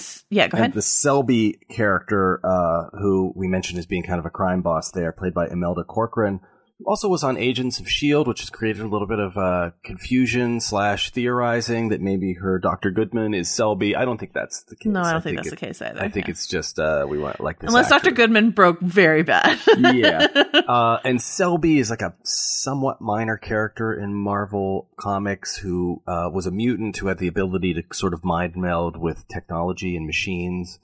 And we didn't really see any of that in this episode, so it's, maybe they're just taking the name as a little bit of a nod. And as you mentioned, Madripoor has that X-Men connection. When X-Men, I think it's a good place for X-Men because at different points in the comics, they've had to, go underground and be, for lack, I don't know if this is a good phrase or not, but like in the closet about their powers and hide away because they were hunted and targeted. So, a place like Madripoor would have been a good place to get where you're going or connect with people who might be able to use your specific talents. Your particular, what is it that they say? Particular set of skills. My particular set of skills. Yeah. And there's been some theorizing about what Madripoor showing up here. Madripoor was in the trailer, so Marvel fans have been on the lookout for it. And there's been some theorizing about what setting Madripoor up here could mean for the future of the MCU. And one fun theory that I've heard is that we're going to see it in Shang-Chi, because Shang-Chi is sort of rumored to be about a fighting tournament. Mm-hmm. And so some people are saying like maybe that fighting tournament will take place in Madripoor. That's interesting. I think that could be really fun. At this point, do we want to mention the theories or the statements that there's a major cameo midway through this series that's supposedly emotional for people? Could that be Simu Liu as Shang-Chi? Marvel loves to introduce its big-time franchise-carrying stars a little bit early, as they did with Chadwick Boseman in Black Panther and Civil War, and Tom Holland also in Civil War when he took on the mantle of Spider-Man. Do you think we might get a little early look at Shang-Chi? Maybe. I just don't know how emotional that would be. But then again, like the emotionality of your definition of emotional may vary, and certainly for people who have been anxiously awaiting a leading Asian superhero. That might be a really emotional moment for them. This is I guess where the good place to talk about some of the other theories around that. We solemnly swear to not get overly wound up about theories. We have learned our lesson and we solemnly swear, right? Yeah. Everyone listening, you're in on the pact with us. There is a theory going around. It's a very popular one and one that I feel a little uneasy about, but I thought I think it's popular because of wish fulfillment. I think people really would like it. Yeah. We want to talk about it and maybe throw a little bit of cold water on it, or maybe it's true. We'll see. But, some people, this was already a gestating rumor, but when Florence Kasumba's character, I think it's Io, right? Io, who's also one of known as Move or Be Moved. It's one of the Dora Milaje shows up at the end of this episode. People started to wonder if maybe the big cameo in episode 5 that will be really emotional might be Chadwick Boseman as T'Challa. I immediately have a lot of thoughts and feelings about this. I am really it's sort of I'm having like a real yikes reaction to seeing this start to burble up around the fandom because A, I don't want people to expect that and be let down. And then just B, this is so much more complicated than like, I wonder if Magneto will show up or, I wonder if this, because, Chadwick Boseman means so much to some, like the Shield, it means so much to so many people. And I just have to think, my instinct tells me that Marvel would not spring that on people, that is too much of an emotional twist to spring on people. What do you think? Yeah, that seems really heavy to me. And I think you're right that the surprise of it would not be as valuable or would not. I think you run the risk of it being like distasteful if you make it too much of a like aha moment. And I think probably if that was the case, the right tactic would be to say everybody should brace themselves for a farewell performance by Chadwick Boseman. We didn't know that at the time, but he does appear in this. Like I think fair warning. I think it's like walking into the house and seeing somebody who died that is just standing there. Like I think there's a bit of it's kind of a little bit of pain to that kind of surprise too. And yet it's always nice when someone is gone to discover like a picture of them or like a recording of them that you didn't know existed, and you get a little bit of them back for just a moment. That's very nice and a wonderful thing when you find it. And if that was the case here, I think it could be very comforting to fans and admirers of his.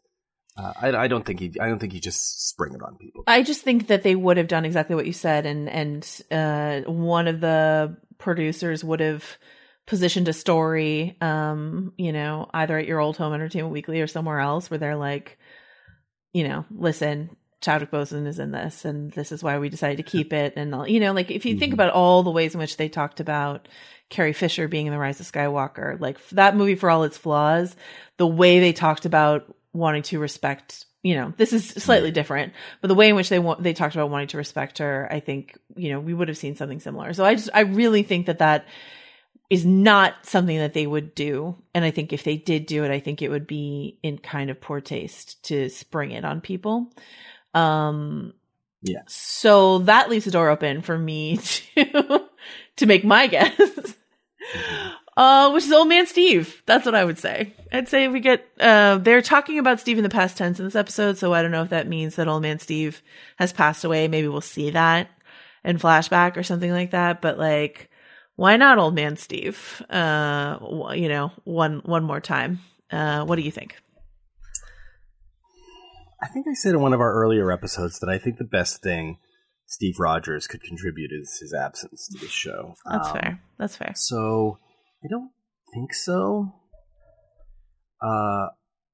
hate to be a no on that one. No, it's fine. I'm just trying to figure. I guess I was trying to figure out what could be really emotional to see. I mean, and since I'm anti Chadwick Boseman being here, with much love and respect to Chadwick Boseman, I'm wondering if that's something that would make us emotional. If it definitely would be emotional. I think maybe it's someone else from the Black Panther universe.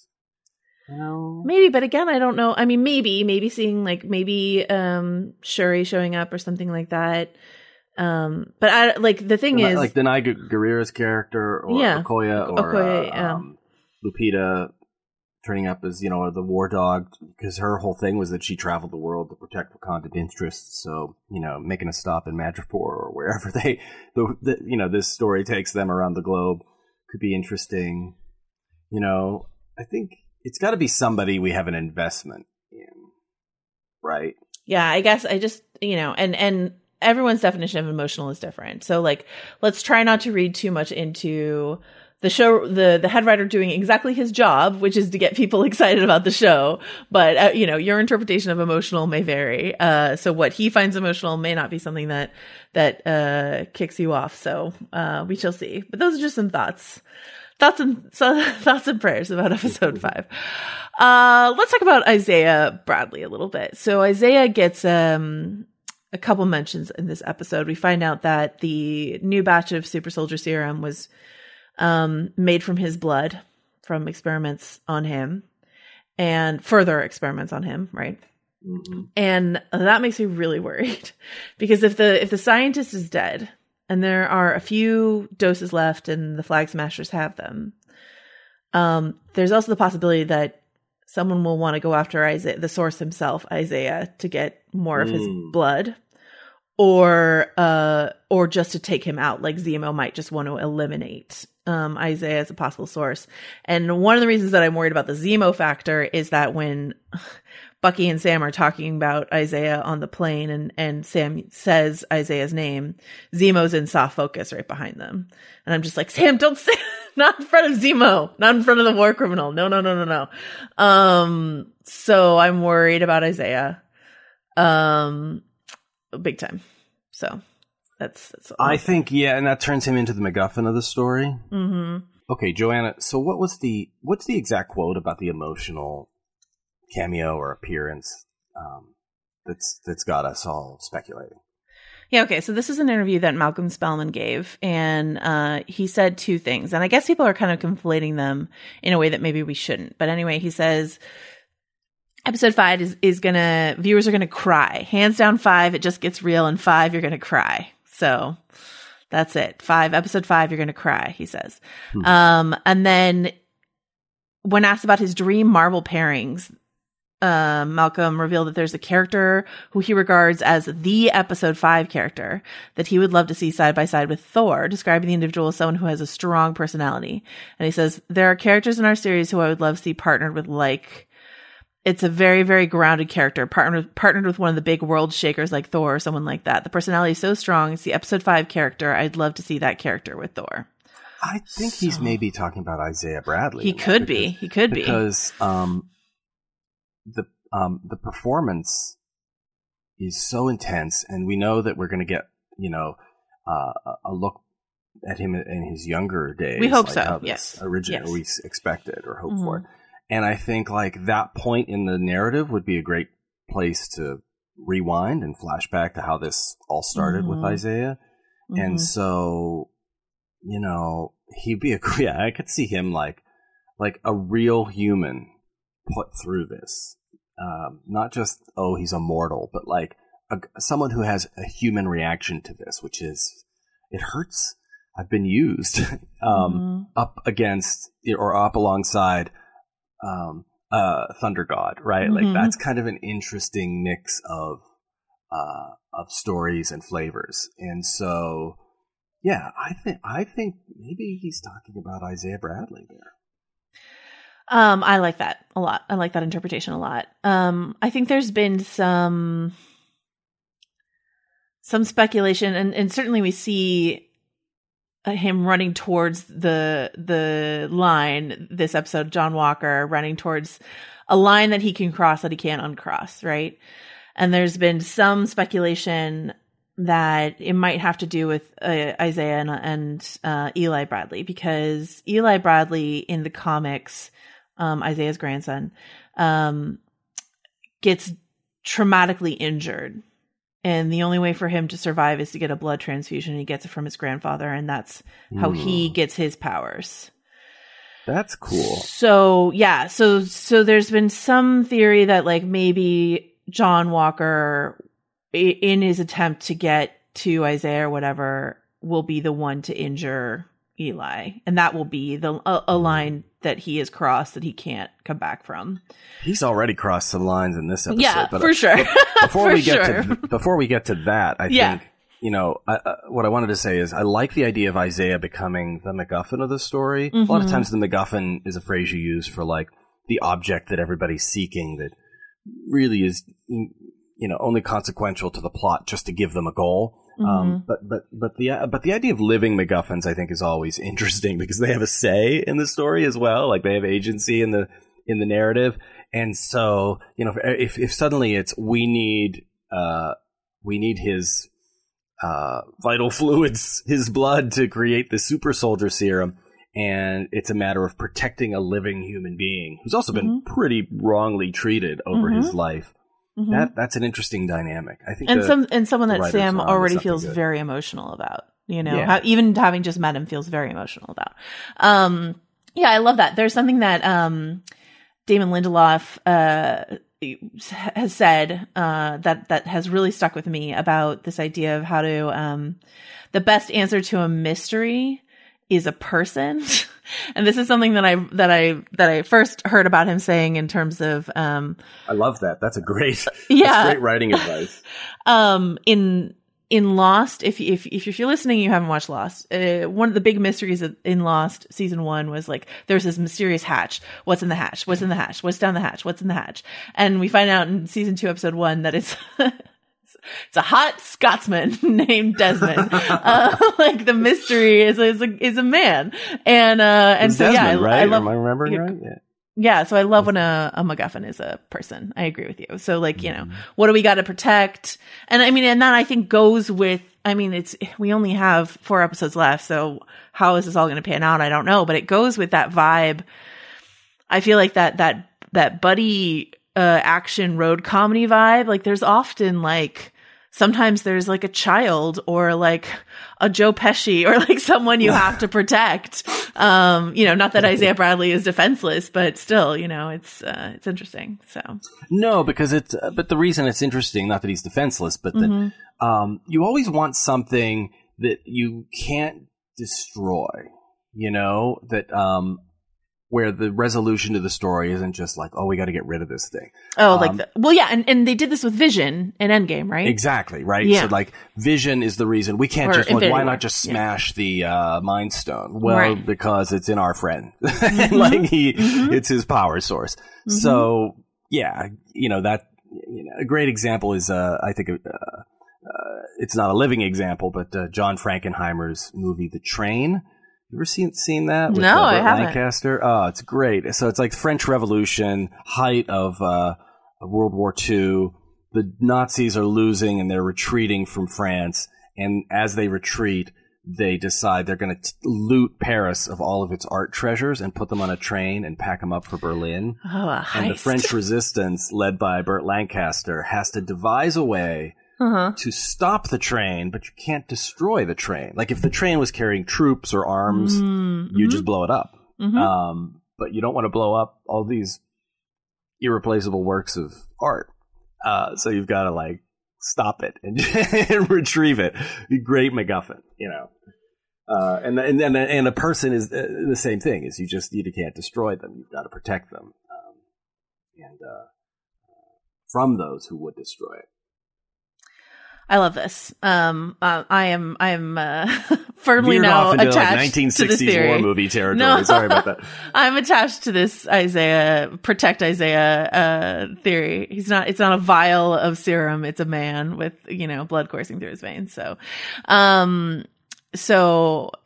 let's go to John Walker. Okay, like if it's John Walker, if this is something that happens, we should say that a lot of people suspect that, I was holding out some hope for a John Walker redemption by the end of the season last week, but those are all gone this week. I'm like, no, this guy's gonna break bad is what it feels like.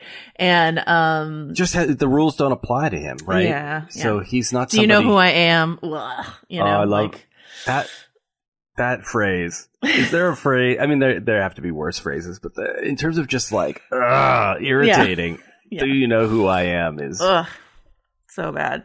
But there are some theories that just as we've been talking about the idea of them sprinkling young Avengers throughout the series, like Eli Bradley might be the one we get out of this one, Patriot, that they are sprinkling characters who might form a super team called the Thunderbolts throughout the series.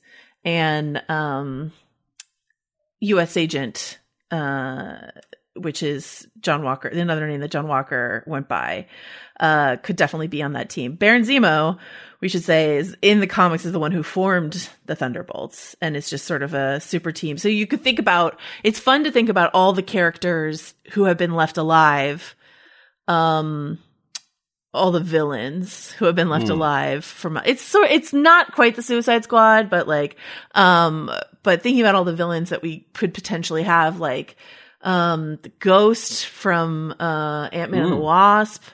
There's a few if you think about it. And Vulture from Spider-Man, although I think he's staying in the Spider-Man realm. I think that's right.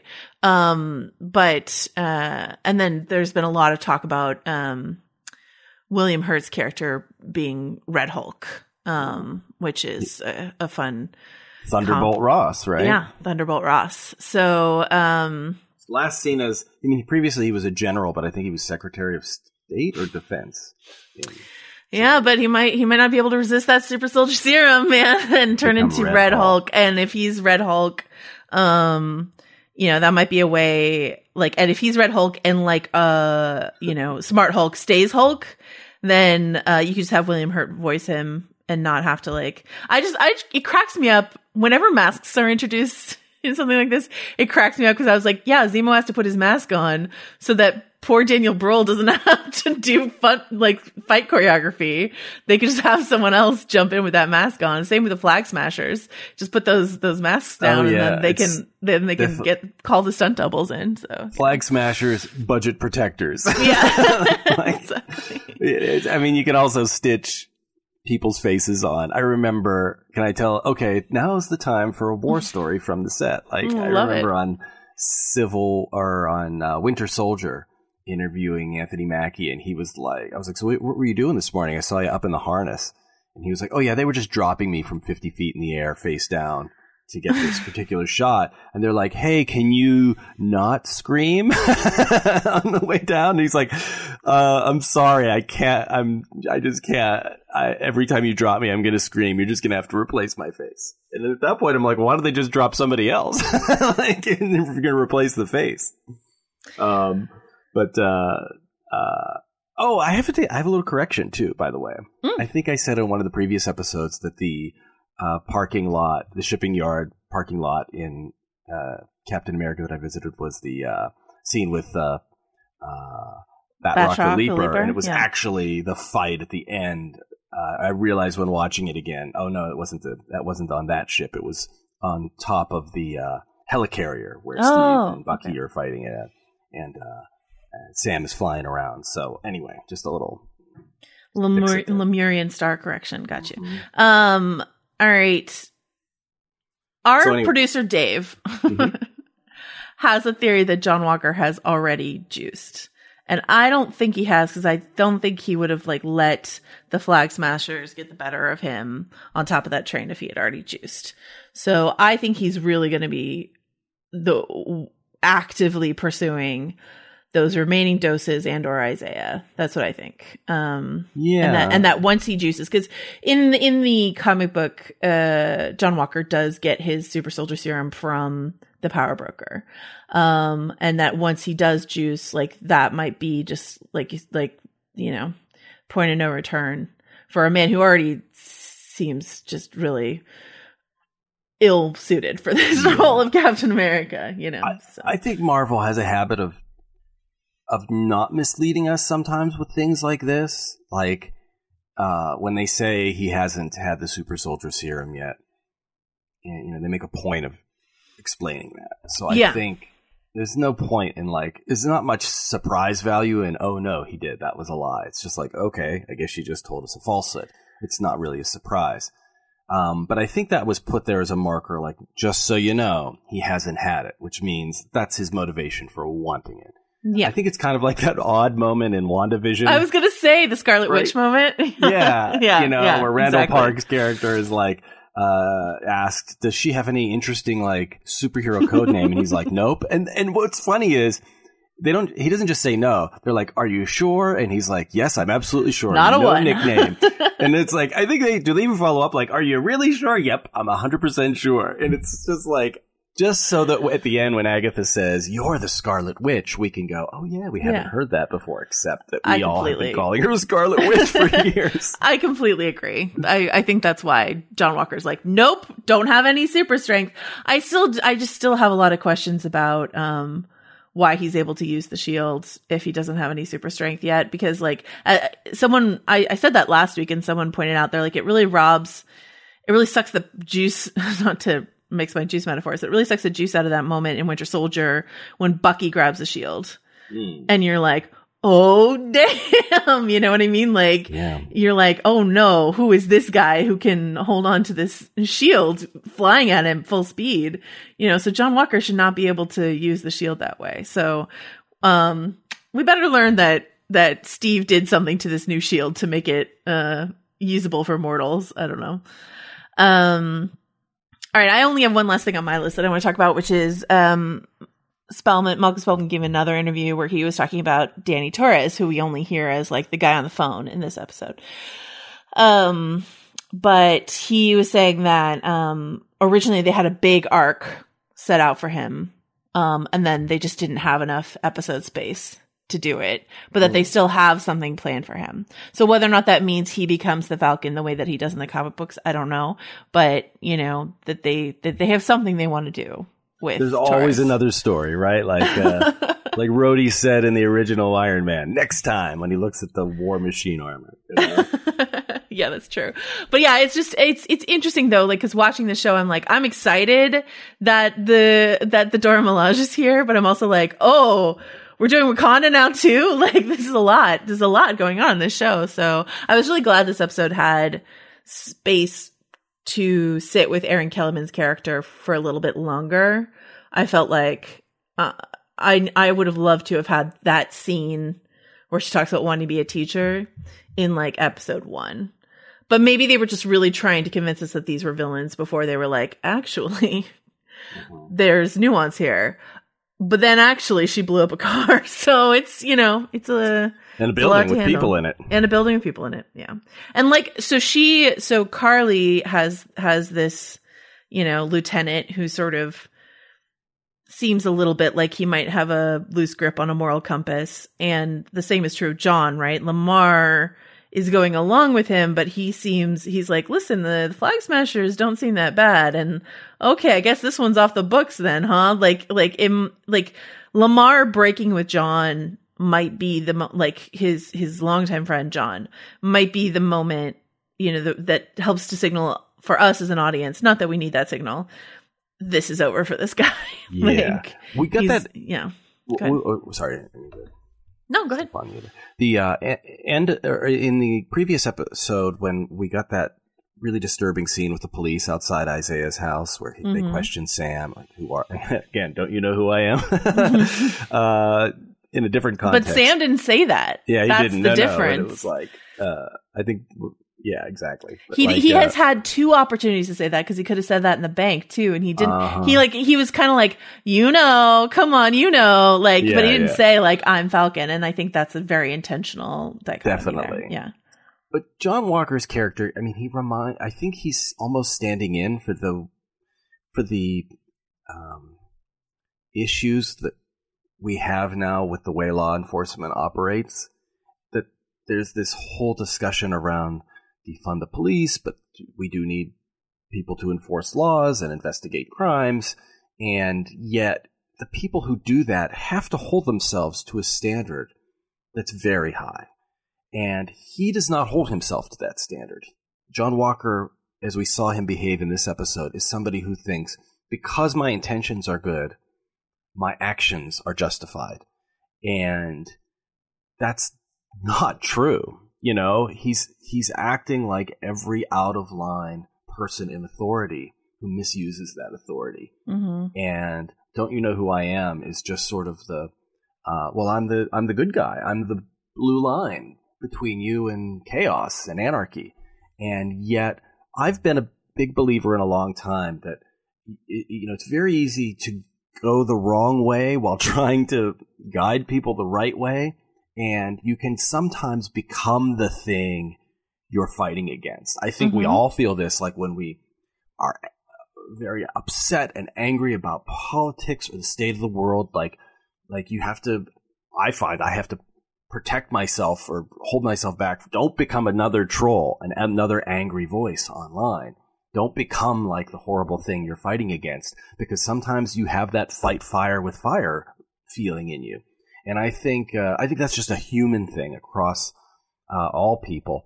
But when you give somebody a badge, or in this case, a shield, and say, this protects you from any criticism, you have to have that internal watchdog that says, don't cross this line. And I just do not think John Walker has it. Doesn't have it. Right. And which is the thing inside of Steve that Erskine saw, right? Exactly. Precisely.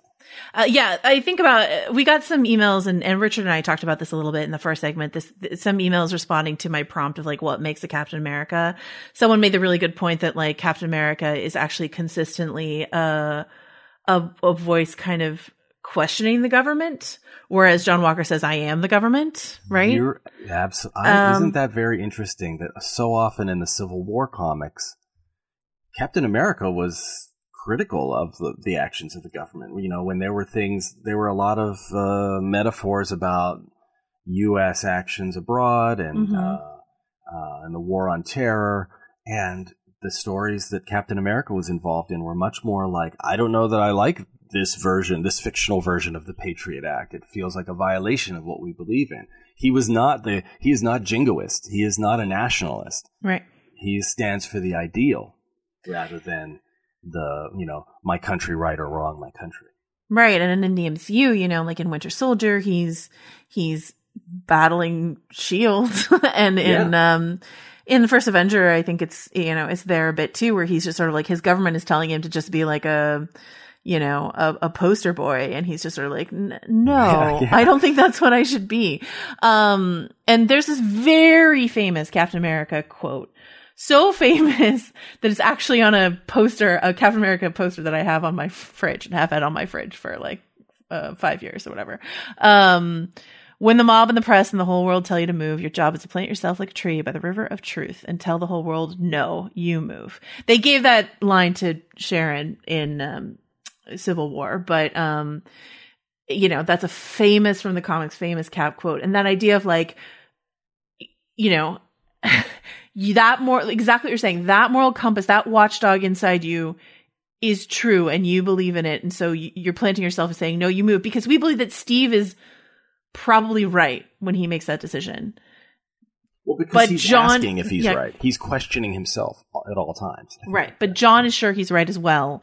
And we can tell that he's wrong. So there you go. All right. Well, I think that's all I had to say. Is there anything else you wanted to add? I wanted to hit Zemo's mask again. Oh, yeah. He wore it so frequently in the comics. Yeah. And that's sort of what the visage that he became known for. Yeah.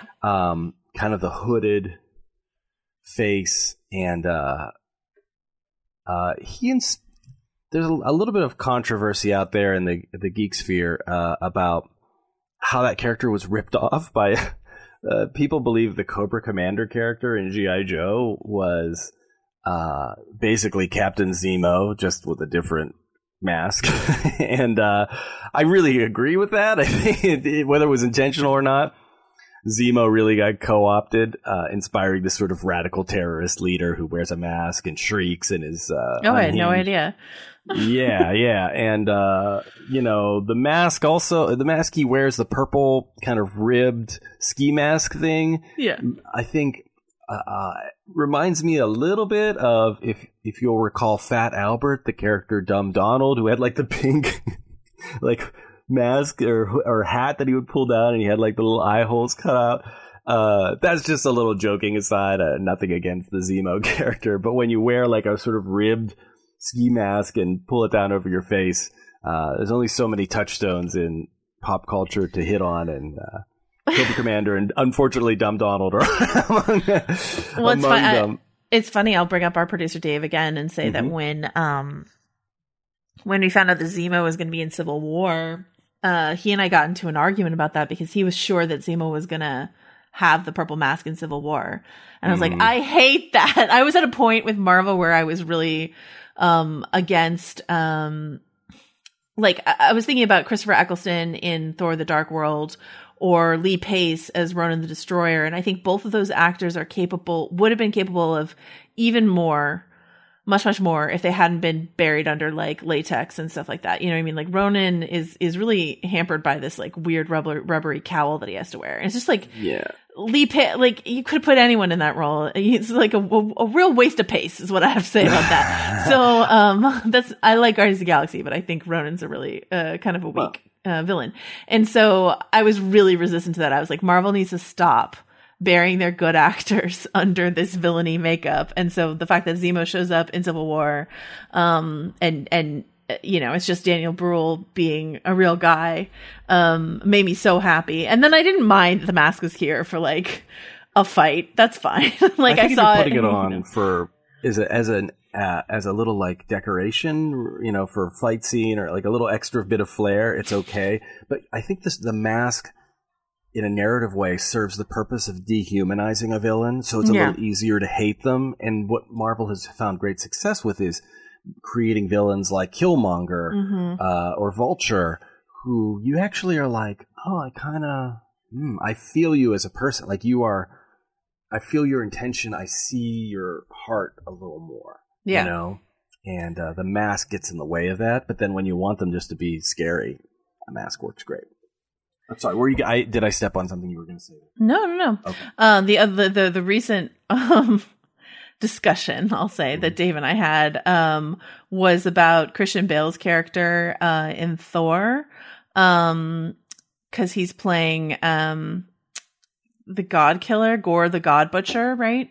And in the comics, Gore the God Butcher has no nose. It's a very Voldemort-y look, and Dave is sure that that's what they're going to do in Thor, Love and Thunder, the film that's coming out. And I don't know. I'm like, there's a part of me that wants to see that, and there's a part of me that wants Christian Bale to have full use of his face.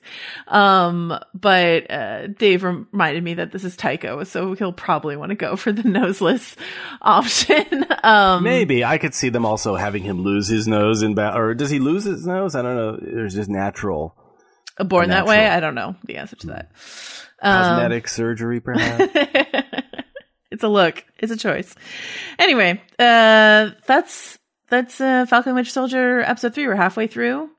We've got some fun theories cooking. We threw some cold water on some other theories, and we'll see what happens next week. Until then, Anthony, where can folks find you? Folks can find me on VanityFair.com and reliving the glory days, constantly talking about my old movie set visits. Just out on the street corner. That's where I'll be doing it. Put a hat out, Anthony. Who wants to hear about Transformers Revenge of the Fallen? I'll be on Twitter at Joe Wrote This. You can find me on VanityFair.com, and we will see you on the next installment of Falcon and the Winter Soldier. Bye.